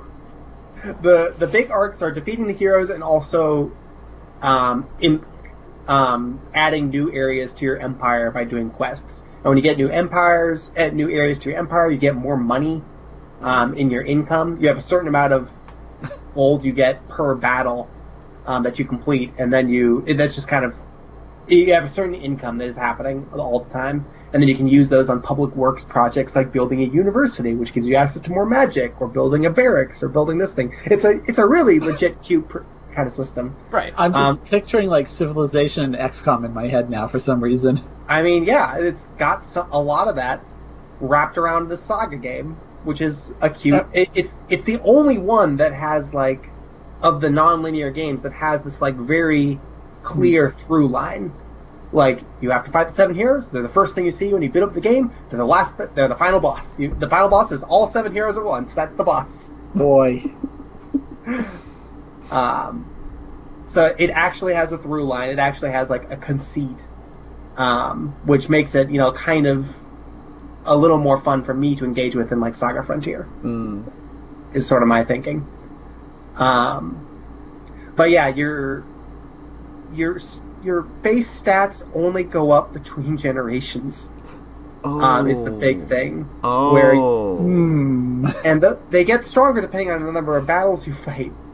But whatever you get stuck with on that last generation, that's it. Oh wow! So you want to grind on the one before that, which is what I did. And my stats went up quite a lot on that last generation jump. So, you can still level up HP, MP, SP separately. That just happens by using skills, using magic, and randomly. But you can't level up your base stats. So you can fuck yourself. You also can't buy. You can also buy. When you run out of life points on a character, they lose a life point whenever they die. Mm-hmm. And then if they get hit after they're dead, they lose another. They'll lose another one. In Saga Frontier, when that happens, you just go to an inn, even if they're at 0 LP. You can't revive them on your own if they're at 0 LP, but you can go to an inn and they'll go back. These can only be brought back with extremely expensive potions that bring back 1 life point at a time, and you can't buy them exclusively in the last generation. You can buy them every fucking time, wow! You can't buy the last one anymore. Fucking wow! The balls this game has. The dick move balls, yeah. And then the conceit is specifically that the inheritance magic has run out, so this is it. This is your only chance now to beat the 7 heroes. Fucking wow!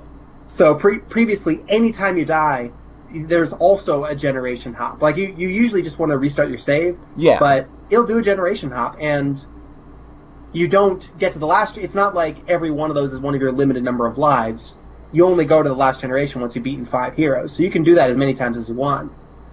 So you'll go into a hero, die, and then think, nah, you know what, I'm just going to recruit into a party. It'll be stronger. And then put on that last generation. If you die, just go straight to the title screen. It's just oh. Wow! Oh, man. Oh, fuck. Oh, God, I'm so screwed. Oh, God. Oh, God, I have no chance. That has to feel real good the first time. It's It's a lot. Yeah, like, that would be so much to take in. Like, oh god. Like, this playthrough is probably fucked. Yeah. I mean, that's how it was going to be played. It's just not like a hard fail state like an XCOM would give you, where they're like, "Hey, game's over, you fucked." This is more like, "Hey, you can struggle against it if you want, but you're probably fucked." Yeah, you can go back, you can save at any point. You don't have save points, you can save anywhere. But yeah, it's you messed up. You didn't do it right. And if you start over, you'll probably have a better time. And I'm sure that's how it was played back before guides and everything. Yeah. Is that you just will get to this point and be like, well, I don't know what to do. And there's a bunch of systems I haven't really engaged with. Like, I've realized, like, I played in this very, like, myopic, dumb way because I'm bad at RPG systems anyway. So I'm imagining this game is actually super easy. You just refuse to use magic or something. So that's the way it's meant to be played, is that you play it a couple times and then get like a pretty good knowledge of all these different systems. Right. It's totally understandable ultimately. It's just so much for my little dumb pea brain to understand. As the one that played Kingdom Hearts Chain of Memories and is like, this is the hardest game I've ever played. I don't understand. How did children beat this? I don't understand. Yeah, like, this was a common video game. Like, this was not like an underground weird kind of thing. Like, this, like, anything coming out of Square at the time was a pretty big deal. Yeah. Like, this series... And this one specifically is, like, beloved. Yeah, this one is beloved. Saga game. The gacha games specifically copy Romancing Saga 2 more than any of the other games. They love this one. Like, it just astounds me that, like, my dumb brain is just like... My dumb brain shuts down when there is a slide puzzle. Right? There's one of those in ours, too. See? Done. Like, I just relayed this story on Twitter, and I'll relay it here. You see, I could be, like, sometimes I'm not in the mood for a puzzle, right?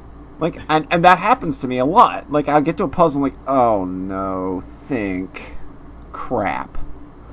And so, that happened to me when I was playing Trace Memory 11 years ago. I got to a slide puzzle, and I just like, I don't want to. So, I did not play that game for 11 years. 2 months ago, I did that slide puzzle. How was it? It wasn't that hard. It was literally like 8 moves. I felt like a fucking idiot. Yeah, like, and there will be another moment, like, I quit a stream earlier this week, 20 minutes in, because I was like, I don't want to do a puzzle right now. Did you even archive that stream, that 20 minutes? Nope. There's no evidence of it existing. So I could be... So, like, the fact that people played these games back in the day, and that they completed them, and that they're knowledgeable at them... Mind-boggling. It's fucking crazy. Like, you paid $100 for this new Square RPG, and it's your only game for a year. That has to be the reason why. Mm-hmm. Like, it's so antithetical to how we as a culture engage with games these days. Well, like, so I try to still live by that, at least with my one game at a time lifestyle. I find that, like, yeah, I'm gonna get pissy and frustrated with games, but I don't let myself quit them very often. So, like, if I get frustrated with something, I'll turn it off or something. But it's like, this is the game that I've locked into. Like, this is the one that I'm going to play. So, like, that's why, I think that I'm at least still trying to keep that kind of spirit alive with my whole one game at a time lifestyle. Yeah, and why I'm trying to, ever since Phantasy Star 2, I had a bad time with it because I played it with maps. Right, and it just kind of castrated that whole experience. Mm-hmm. So, I'm not saying that, like, oh, I should have just played it and I would have had a good time. But I didn't have a good time trying to just get it done. Like, this is an item on a checkbox. Yeah, you're just doing work. It's data entry. Exactly. So, RS2, it The one thing you can say for just all the Saga games is that they are not trivialized by using a guide. No, because there's so much shit and mechanics and randomness that can go wrong that there is no guide that can account for it. There's no guide that can protect you. Like, I have a Saga Frontier guide, and even that guide is very fucking vague with its instructions. Like, it's got maps, sure, but, like, when it comes to, like, boss strategy or character advancement, it's so wishy-washy. Because that's the game. That is Saga. It's just navigating those labyrinthine nightmare systems and then getting to these bosses that are just impossible. Yes. And you have no idea what you're supposed to do, and then you look up a guide, and then you maybe, after fucking with it a bunch, fudge your way through. Yeah. And the thing is, I've finished every Saga game I've started at this point. I haven't, like, stonewalled on, except for RS1, which I only played a little bit of. Right. Like, I haven't stonewalled on any of them. Every time I've gotten to the final boss, I've won. Like, it's not, like, but every single time, I don't believe I will win. Yeah. It's like going into the final boss in Breath of Fire Dragon Quarter. Like, I went into, I don't think I can do this. Yeah, exactly. Except Breath of Fire Dragon Quarter is, like, so clear for the most part. Yeah, like, you know what you're doing. Like, I know what will be the cause of me losing. Mm-hmm. So it's very, like, that's sort of the difference with Saga and survival horror, is that in survival horror, you usually have a pretty good idea of where you fucked up. Yeah. That's not really true in Saga. You just, like you might not have fucked up at all, and just the RNG got you. But again, every single time I've gotten to the end, beaten the boss. Most of the time I beat it without too much work. Like like Saga 1 and 2, I had pretty easy time. I think Romancing Saga 2, the first time I only took like 2 or 3 tries. Mm-hmm. This time it took me like 15. I think I grinded a lot more on the last time. It's hard to remember. It's kind of a blur. Because it was over the course of like 9 months. Right. Basically what it was that I had my magic spell that skipped the boss's turn. So I just wanted to get as far into the boss as I could without using any magic and without my characters dying, so I could start that and then just burn my 10 free turns. And hope that carries you far enough. So I restarted the fight like 15 times because those first 3 mini phases kept going so sour, so fast. And then I got the right one, and then I used QuickTime, and then I used it for 10 turns, and then I was like 3/4 through the final boss, and then I was just kept taking turns while it was dealing these huge attacks to me, and then after like 3 turns I died without killing it. And then I did it again, restarted a bunch, got that good run going, and then that time I made it all the way through. When it happened, when that boss does the start, boom, like death animation starts, and it's just, you'll really feel it in Saga. It's so cool too, because as the boss dies, it's just like fading into the dirt, like it does in Final Fantasy games. Like Final Fantasy games, yeah. But all the characters, one at a time, just kind of are looking at the boss, and then they turn and kind of walk away, and then as the boss is dying, and then your character starts walking off, turns back for a second, and then just walks off. It feels very like, it's very badass. It's like a good moment. Yeah. Yeah, and it's unlike the other Saga games, it's the final boss isn't just this random bullshit. It's not like, oh, here's a computer we introduced 10 minutes ago, like Saga Frontier. Yeah, didn't get Ultimatia'd. You didn't get Ultimatia'd. Final Fantasy Legend 1 and 2, it's just like, oh, yeah, I'm the final boss. Come at me. I'm really, really, really hard. And then Romancing Saga 2, though, it's all the bosses, it's the 7 bosses you've been fighting throughout the whole game. And all 7 of them get a turn every single round. It's great. Oh. God! I think so. I'm not sure. It's all a little muddy. So, that's my Romancing Saga 2 experience. I'm very excited for 3. I immediately booted up Alliance Alive again, because I was like, I need more of that energy in my life. Yeah.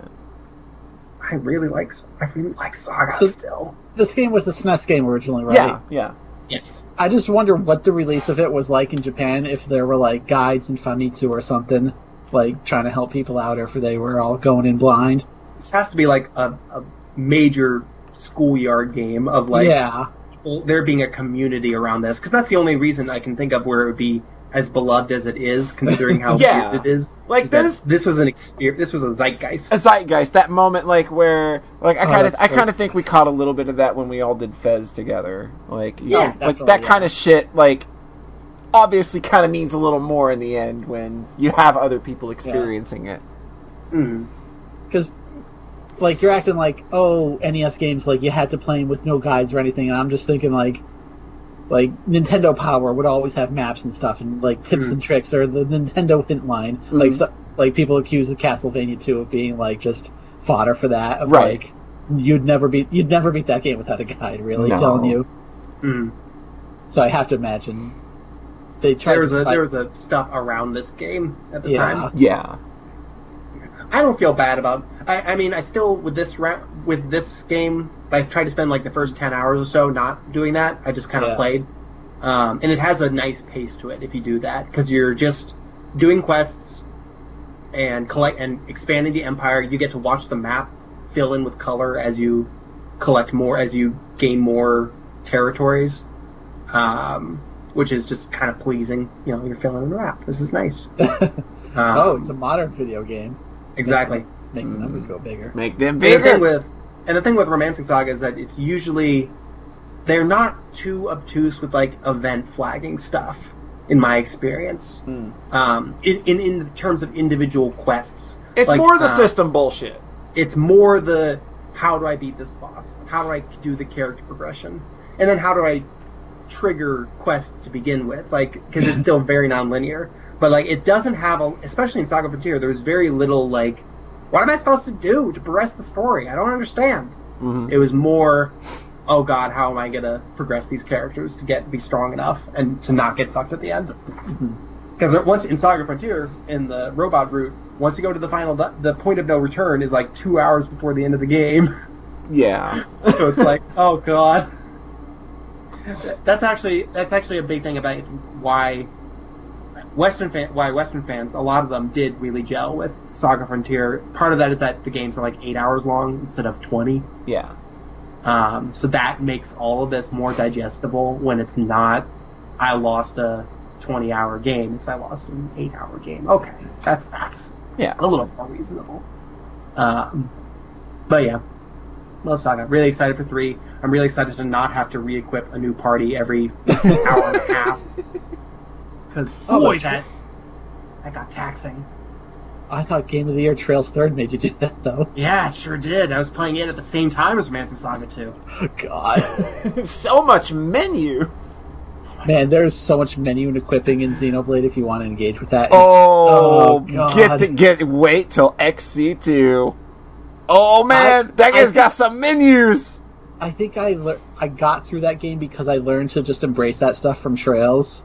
Where, like, I would be going in there tweaking all of my, like, gem equips before, like, certain hard bosses. Just like, I'm just gonna fucking live in the micromanage right now. Just embrace it, because it's going to be a vital part of the experience. Yeah, I get that.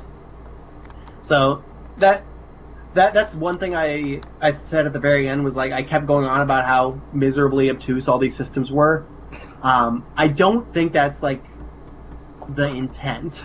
I think it all makes sense in this dude's head, and I just don't think... But there's literal randomness to it, right? Yeah, and I think the randomness makes sense to him in his head as like, okay, and we're going to do a little dice roll on this, and that's the game.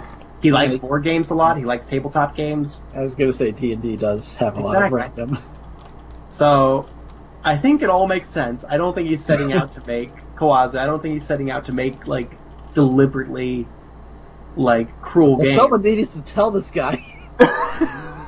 I think he just is like, I'm gonna make the game I want to fucking make, and anyone is free to come along for the ride if they want. Oh my god, I've got money to make 10 of these. This doesn't make sense. This seems like a computer error in capitalism, but okay. I'll keep going. wow, we're localizing them 20 years later. Huh. Weird. Where did all that fucking money come from?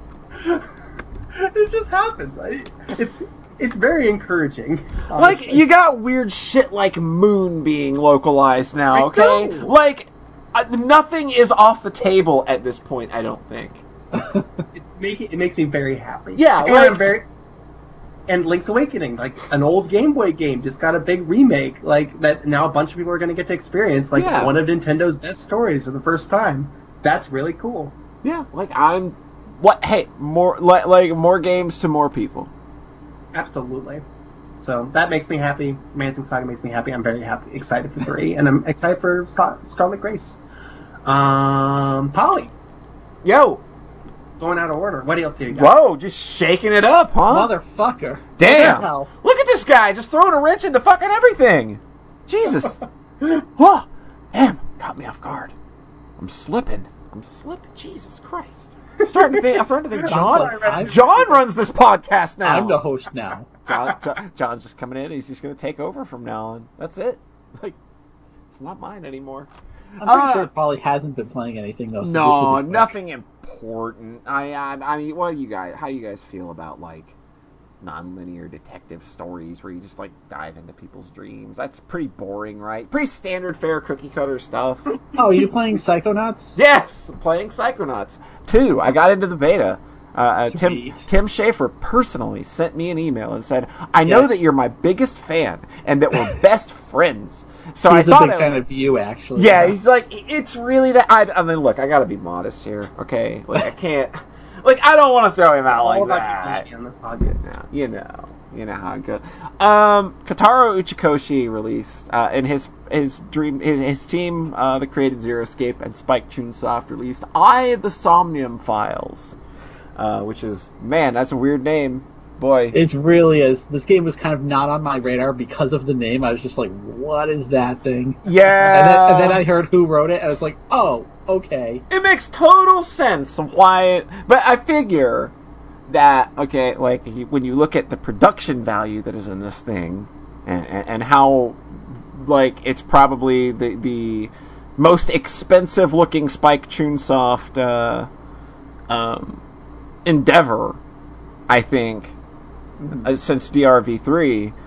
When you think of that, and the fact that they might want this to sell well, you think they might.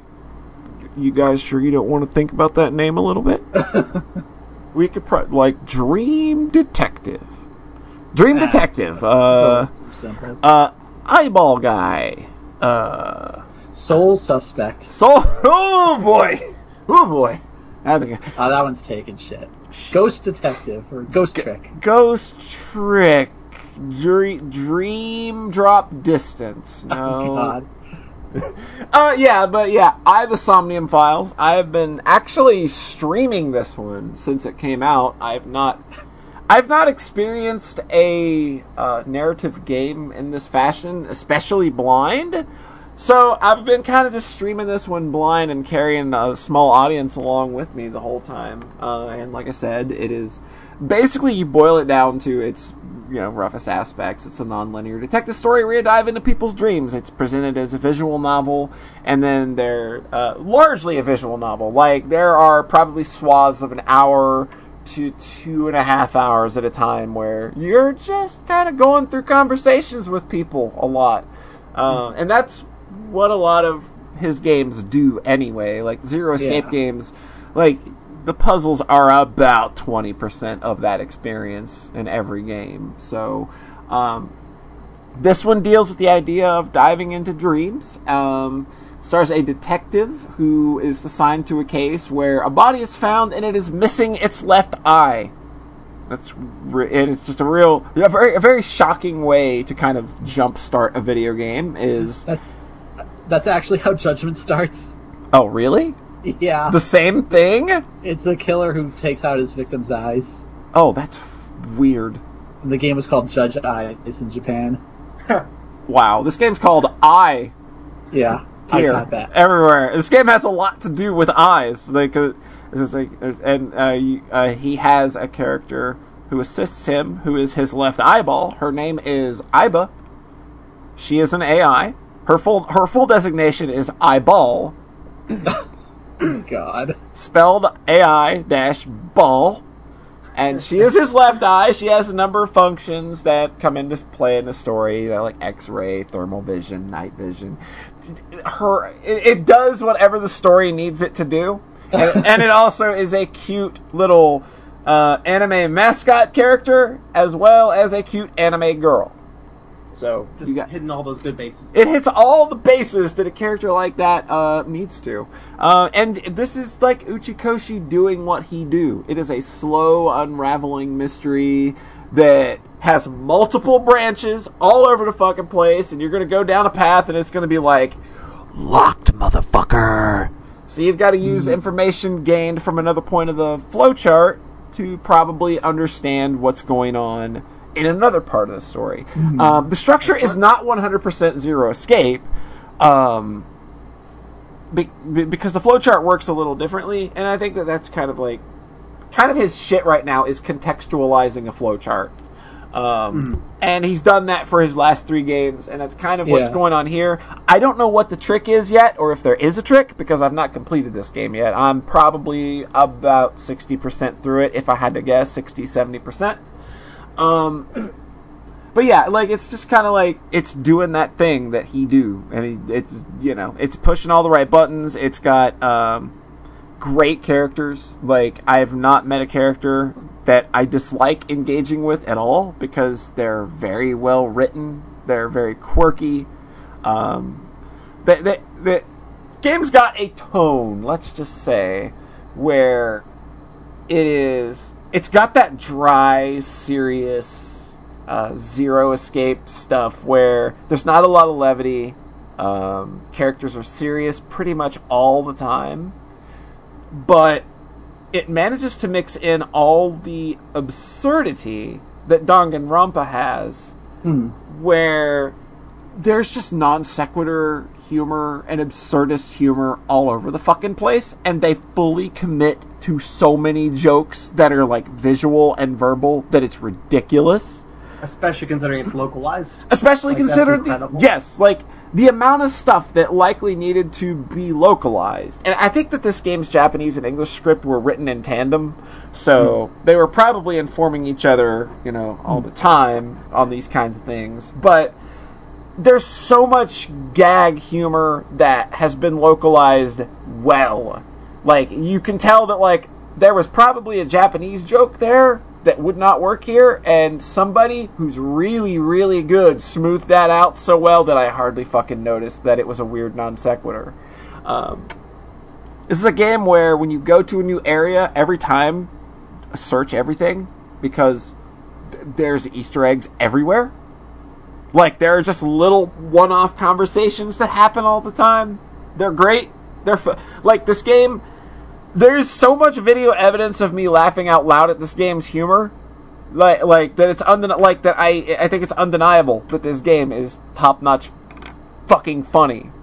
But it also knows when to kind of shift gears and, all right, we're going into serious mode, and Polly's going to have to employ a mute button for the stream because shit got too real and we needed to make sure nobody heard anything.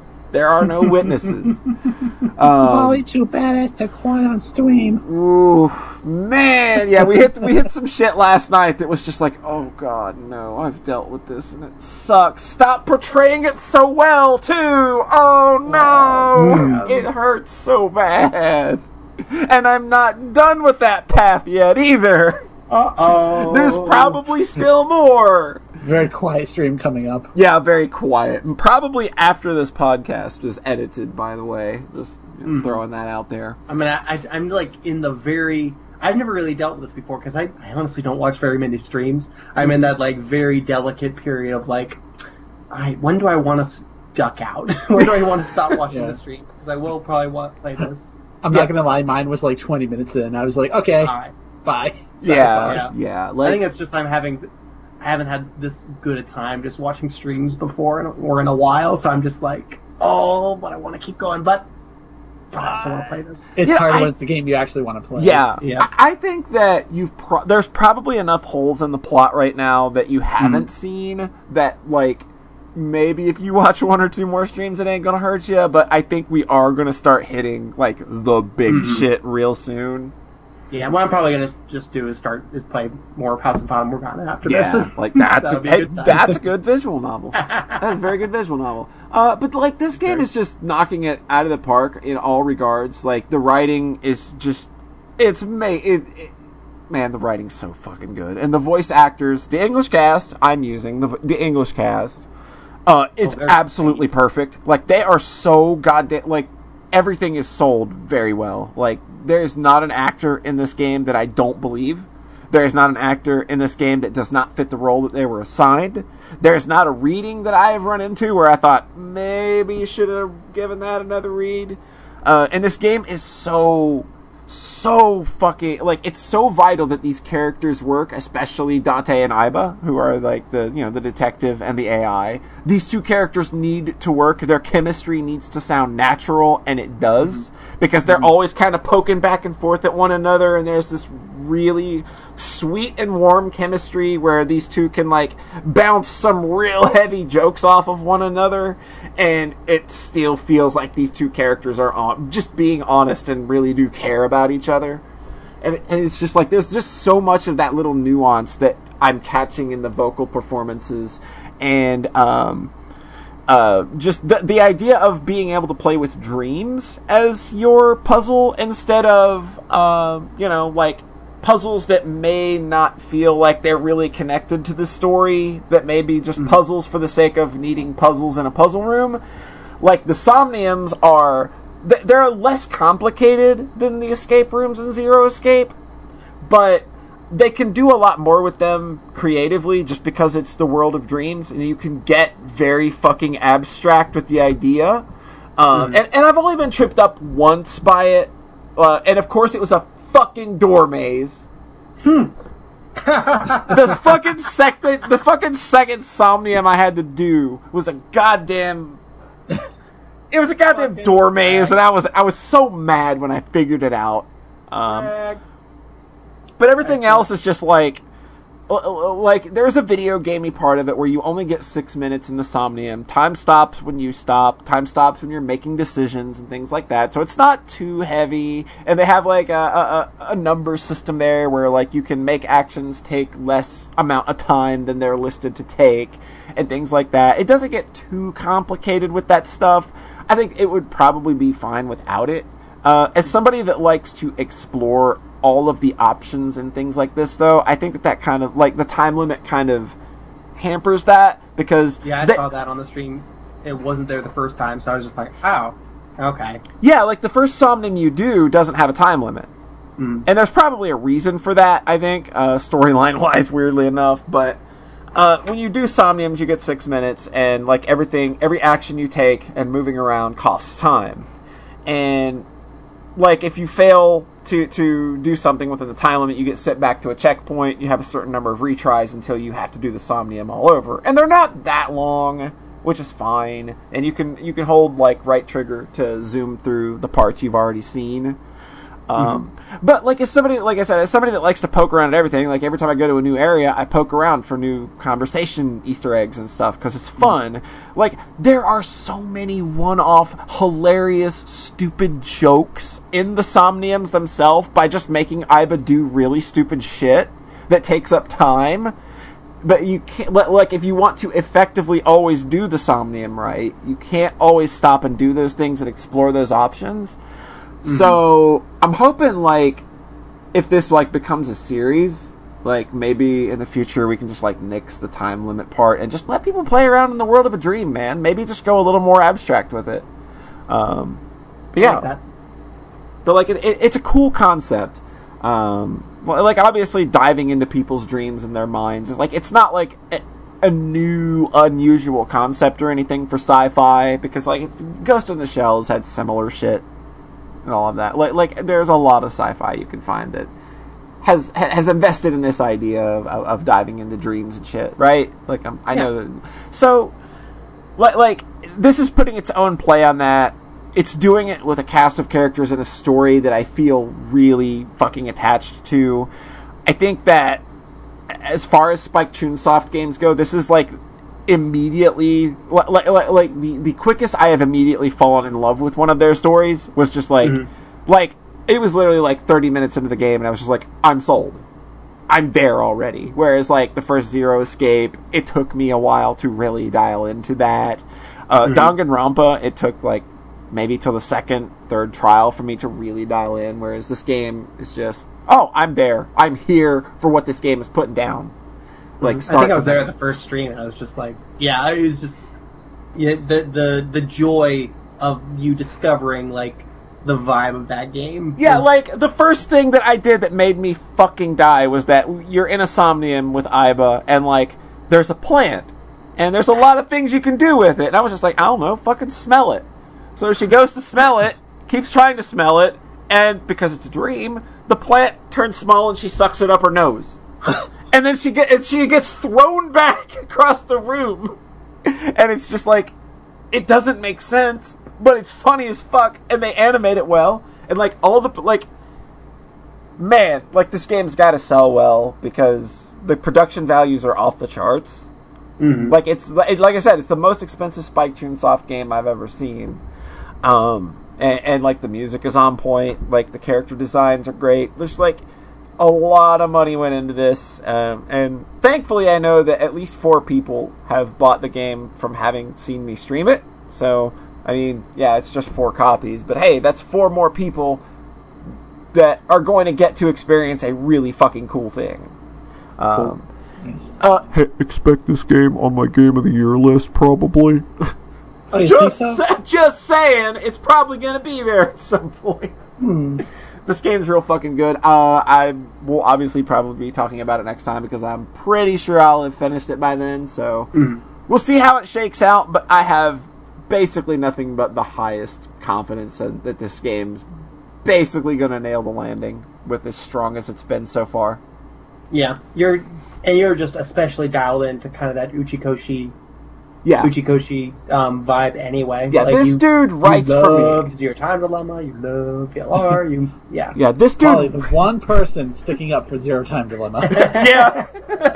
The Zero Time Dilemma Task Force is just me.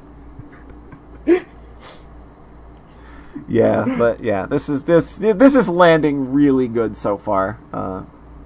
And like, hey, like if you were if you were at all curious, like I've cataloged my streams, like they're archived here on YouTube. If you're curious at all, hop in there and have a look. Nice. All right. So that's me for this podcast. How about you, Rhett?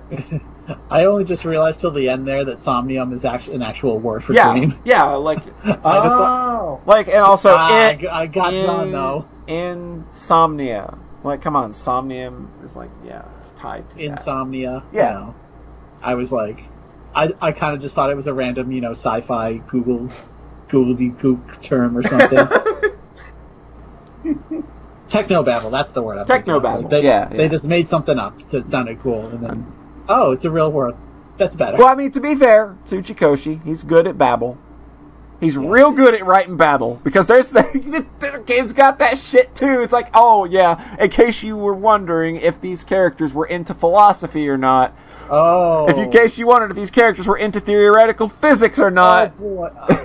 It's like that childhood book series about the bears with the different names. Oh my god. That's so good. He actually included that. Oh, this is interesting. Uchikochi is actually really cool too. Like, yeah. I've had a few exchanges with him on Facebook and the like, and he's just always been super nice. Like, he really seems to like know that his fan base like really love his work, and he like embraces them back. And I think that like as best as he can with the language barrier, of course. Yeah. But he seems to really know like the value that his work has in people's lives and like the way that they enjoy it and interact with it. So yeah, it's really cool. And the Somnium Files is real good. Okay, having played 999 now, as soon as they mention any like philosophical stuff, I'm going to be like, this is all going to be relevant, isn't it? Of course! Because 999 brings up some pretty crazy concepts and then pays off like all of it. Yep. So I just wonder if they can kind of pull that trick again. You get to, fucking VLR is like, yo, you want to talk about termites for 20 minutes? Now it's going to be relevant. But it is, though! Is it? Yep. God, I kind of don't remember. Anyway. Snail walking down the street. Oh my god. Everyone gets so mad about that. Fuck snails! That's the real message of that series. It is. Okay. Brett? Hi. How's it going? So I played a game. Got something around the show out with? I've got something to end things out with. This might be a little bit long. So, Polly, I'm not sure how I want to introduce this one. What are some series you think of when you think of the Nintendo DS? The Nintendo DS. Yeah. Super Mario. Ghost Trick. Uh-huh. Fire Emblem. Okay, that's pretty good. Are there any... Was there a Fire Emblem on the regular DS? Yeah. Yes. There are two, only one of them came out. Advance Wars. I, literally, basically... That series didn't exist to me until Awakening. Yeah. It didn't exist to most people, so it's okay. Yeah. That's understandable. Are there any, big trilogies on the DS, though, that you are relatively fond of? Are there what? The puzzle one. A trilogy. Professor Layton. Okay, well, they did do a re-release. They were previously on the Game Boy Advance, but this trilogy also appeared on the DS, where it gained its popularity as the Phoenix Wright series. Yeah, that's very good. John said the other one first, though. I've got a game that satisfies both of you. Oh boy, wait, they did one that's like both of them? Both of them. On the same game? In the same game. I played Professor Layton versus Phoenix Wright Ace Attorney. This thing has always looked like the most fucking bizarre... How the fuck did this happen? I don't know how it happened. It took 2 years to get localized. I can see that. Those games are always slow to localize anyway, so... I think the Layton ones are relatively quick, and the Ace Attorney ones are, pretty slow or never. Yeah. This is a game that I saw this years and years ago. It came out in 2012, I think, and then got 2 years to get localized. I told myself a long time ago, one day I'm going to buy a 3DS for that game. Wow. And then here I am 5 years later. Guess what I did? Yo! I bought a 3DS for that game. Really? I thought that... that's not the game I thought you bought it for. It was a highly contributing factor, let's say. I didn't even know that game was one that you really thought about. I never really heard you talk about it. Always been thinking about this game and just this bizarre combo. So here's the other thing about this game, though. It's Professor Layton and Ace Attorney, Phoenix Wright. Right. But they're also doing a whole thing where they're interrogating witches and going on witch hunts and stuff. So it's also kind of got that Umineko vibe, and that's right around the time when we were reading Umineko. What in the world? So let's go back to the start of this game. Okay. So the first chapter, Professor Layton meets this mysterious girl, and she's kind of out of place, and they do some puzzles. And then they lose track of her. Oh no. And then during that night, she gets accused of theft and burglary, and she goes on trial. Oh, shit! And turns out Phoenix Wright happens to be visiting London right then. Wow, that's real convenient. And very conveniently ends up assigned as her defender. Yeah, I'm pretty sure you can just visit a country and be a defense attorney. I mean, they do a whole thing of he's doing some lawyer exchange program. Right. And it's even funny when they talk, because they're localizing it, so he's from America now, and in a weird way that probably makes this one make way more sense than it would be if everybody was speaking Japanese. Was from Japan, yeah. Yeah. God, there's a line in the ending where Layton is like, and it's thanks to our friends from across the Atlantic, and I'm like, But anyway, so basically, this is an Ace Attorney game where instead of the investigation portions, which are kind of the bad parts of those games, yeah, you're more focused on doing puzzles as Professor Layton and exploring as him. Like the bad parts of those games. No, I'm that's kidding. like... I'm kidding. I like the puzzles. That's I like the puzzles in Professor Layton. You don't like puzzles. You can't fool me.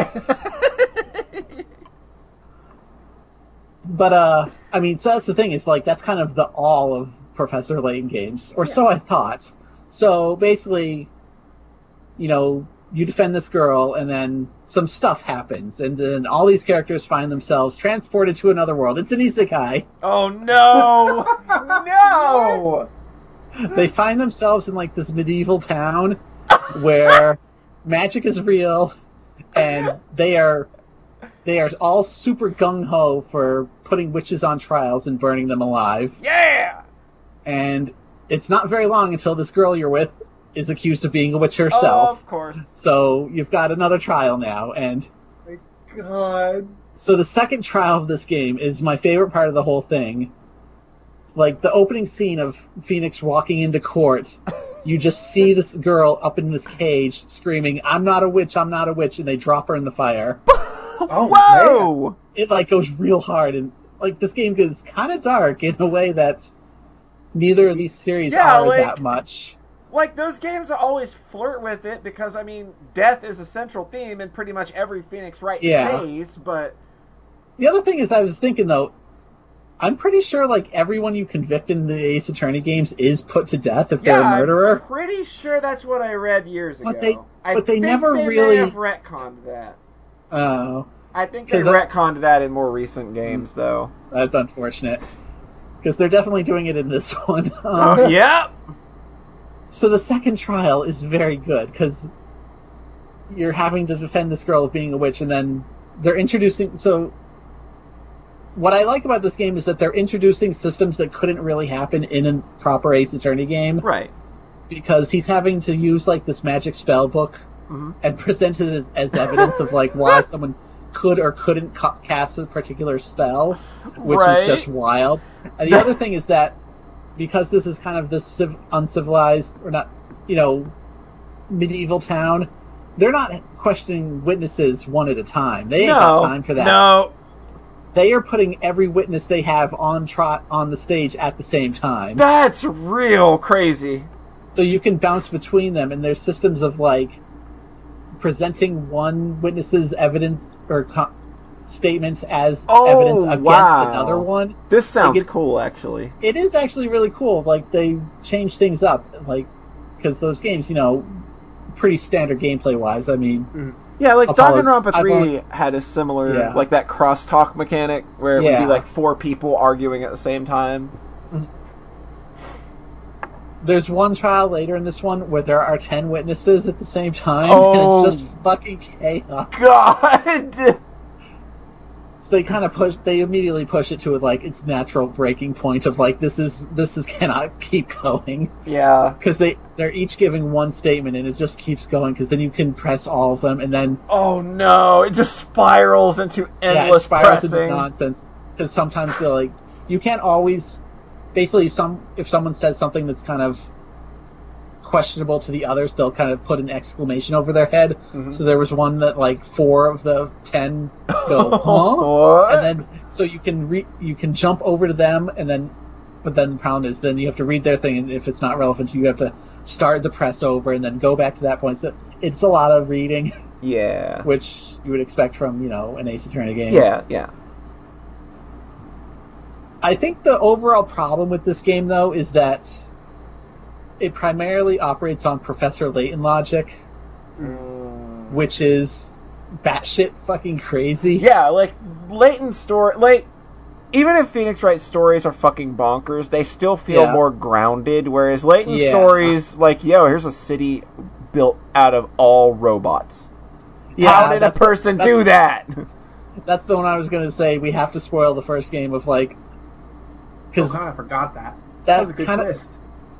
Yeah, the first game kind of became a meme for a while because of that twist at the end. Like, that game was kind of a a zeitgeist moment, I think. And then the twist at the end of that game where literally every NPC is a robot was so freaking ridiculous. Yeah. That it kind of broke that game for people. It broke that game, but it basically set the fucking tone for the series. Like, you always know that, like, something is going to be fucking bananas at the end.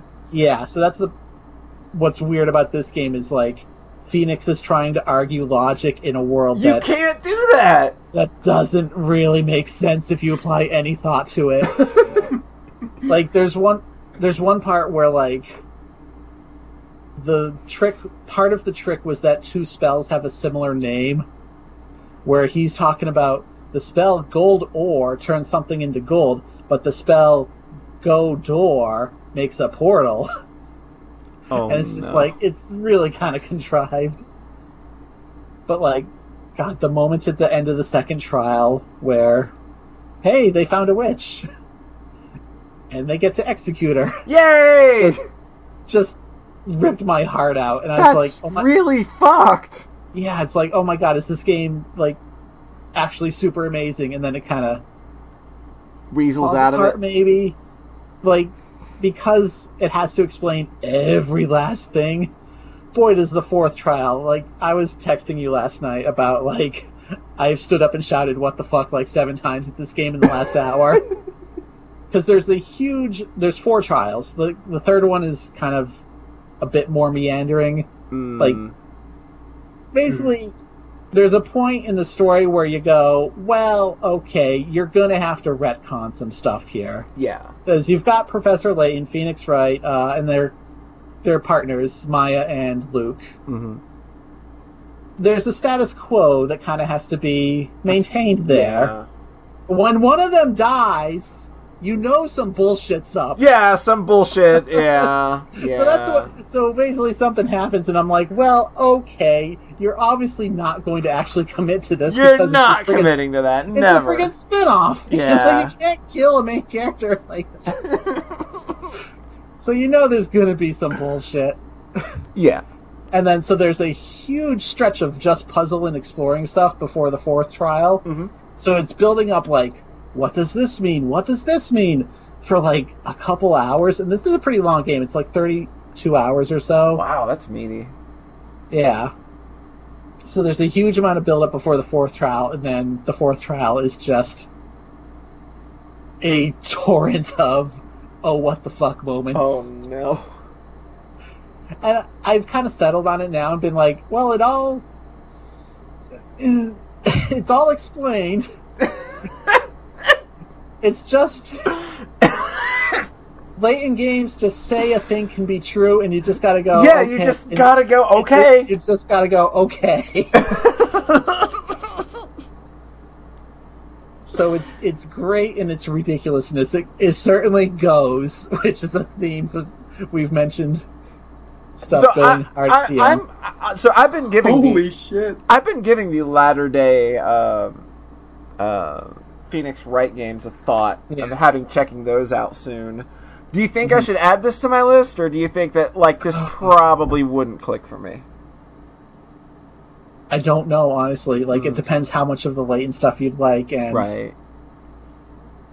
The weird thing about this was I thought, like, I really like this game. I think I may be good on these series, though. Because I've played the first 4 of both of them, so it's, like, it's fun having a nice return after, like, 6 or 7 years. Yeah, like when I started playing Danganronpa, I never looked back at Phoenix Wright, but there's that too. But recently, it's just like, you know, like, I kind of want to give Spirit of Justice and Dual Destinies a look, at least. Yeah.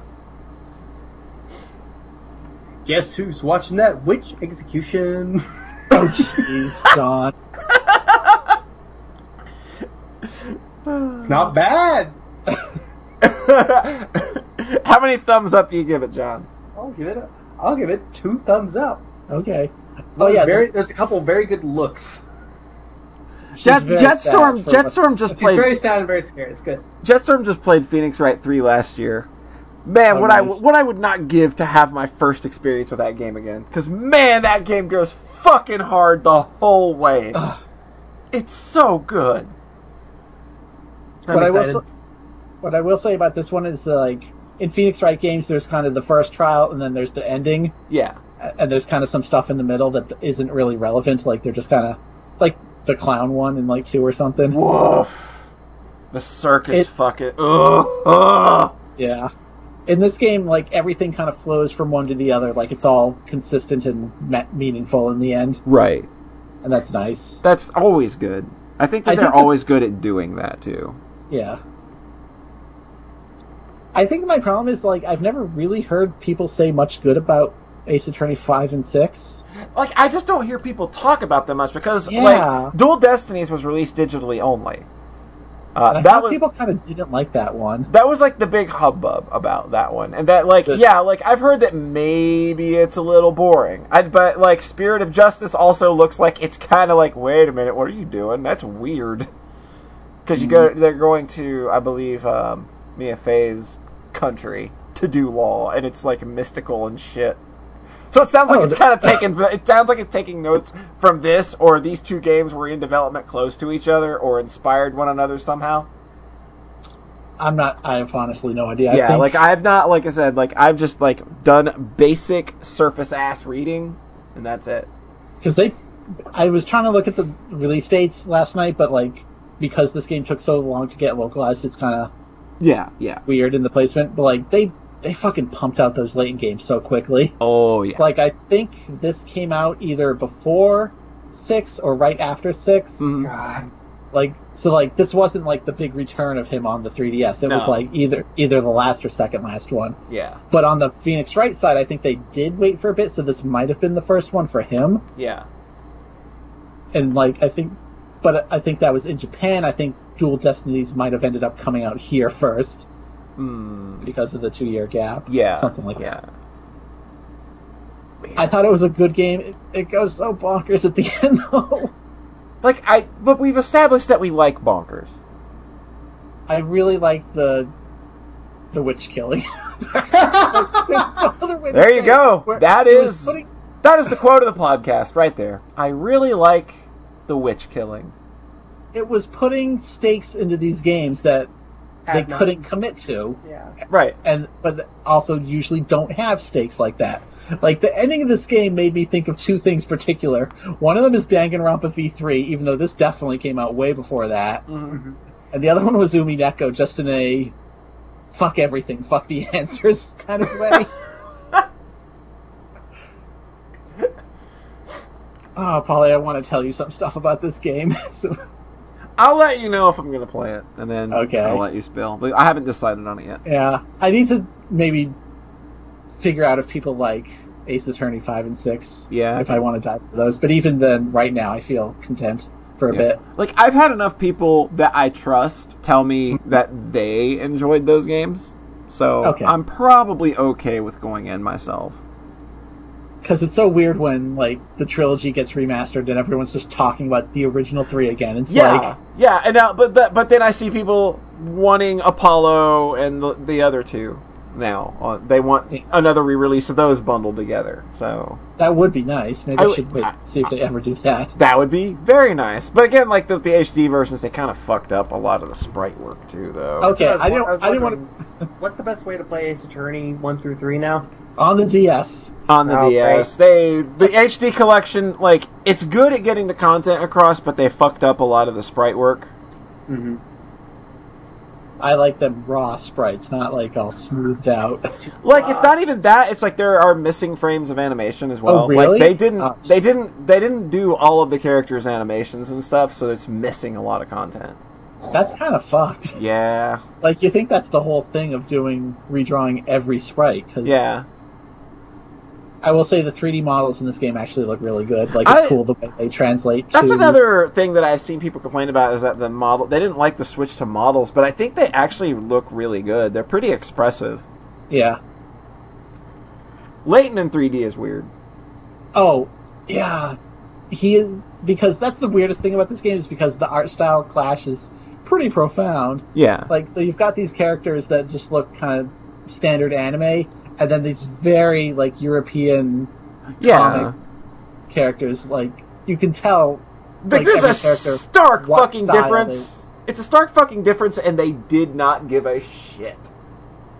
I think it ultimately works. Like that main girl, Espella, that they're kind of protecting for the whole thing, is super anime looking. Mm-hmm. The funniest part about it is because you start the game playing as Layton, and like once it's so it's voiced at the very start, and then it moves over to boop boop boop boop, like text sounds. Yeah.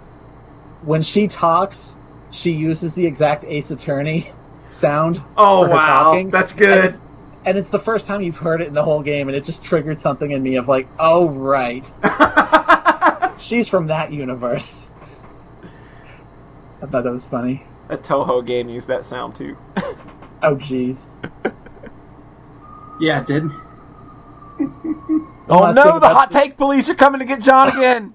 Oh, jeez.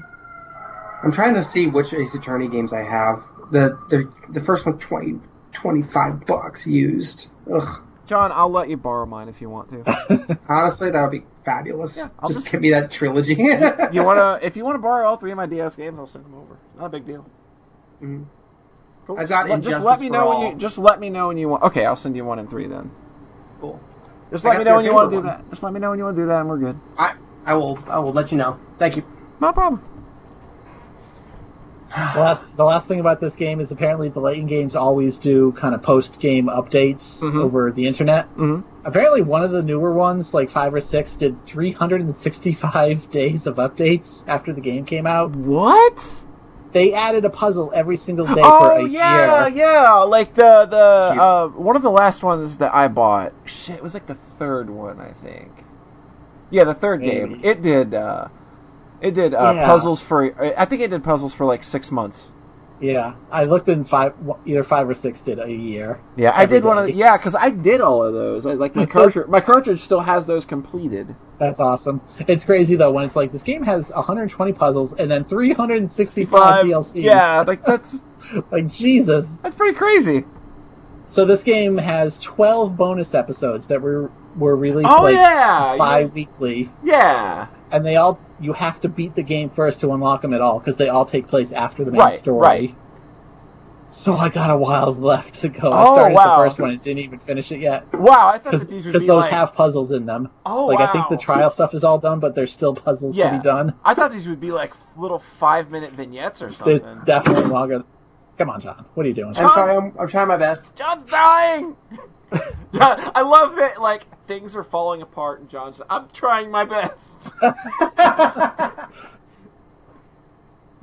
These seem like they might be somewhat meaty, but I'm gonna put those on kind of the lunch break queue. Right.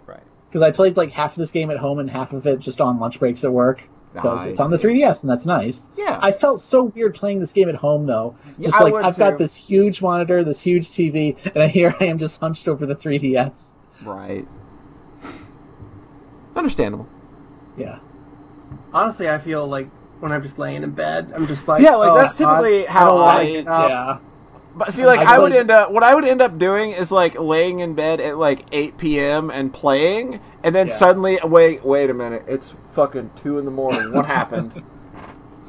I'm pretty sure I played like the entire original trilogy in bed. Yeah, that's how Zero Escape worked for me. Is like I would just like I'm laying in bed at 8 o'clock just to play. Yeah, I'm gonna do a puzzle and do this a couple scenes. All right, why is it 3:30 a.m.?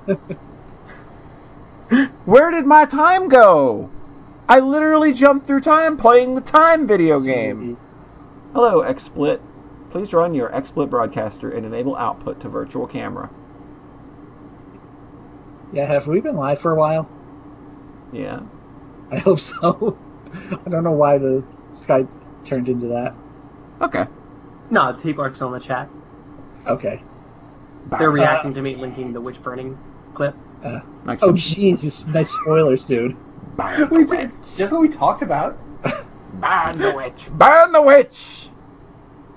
The music in this game is real good, too, because it's orchestrated versions of all the Phoenix Wright themes. Oh, that's good shit. So they really lean into kind of the theme. Yeah. Like, making it feel different for him. Whereas for Layton, it's just, I'm in a curious village. Haven't done this for like 3 games before.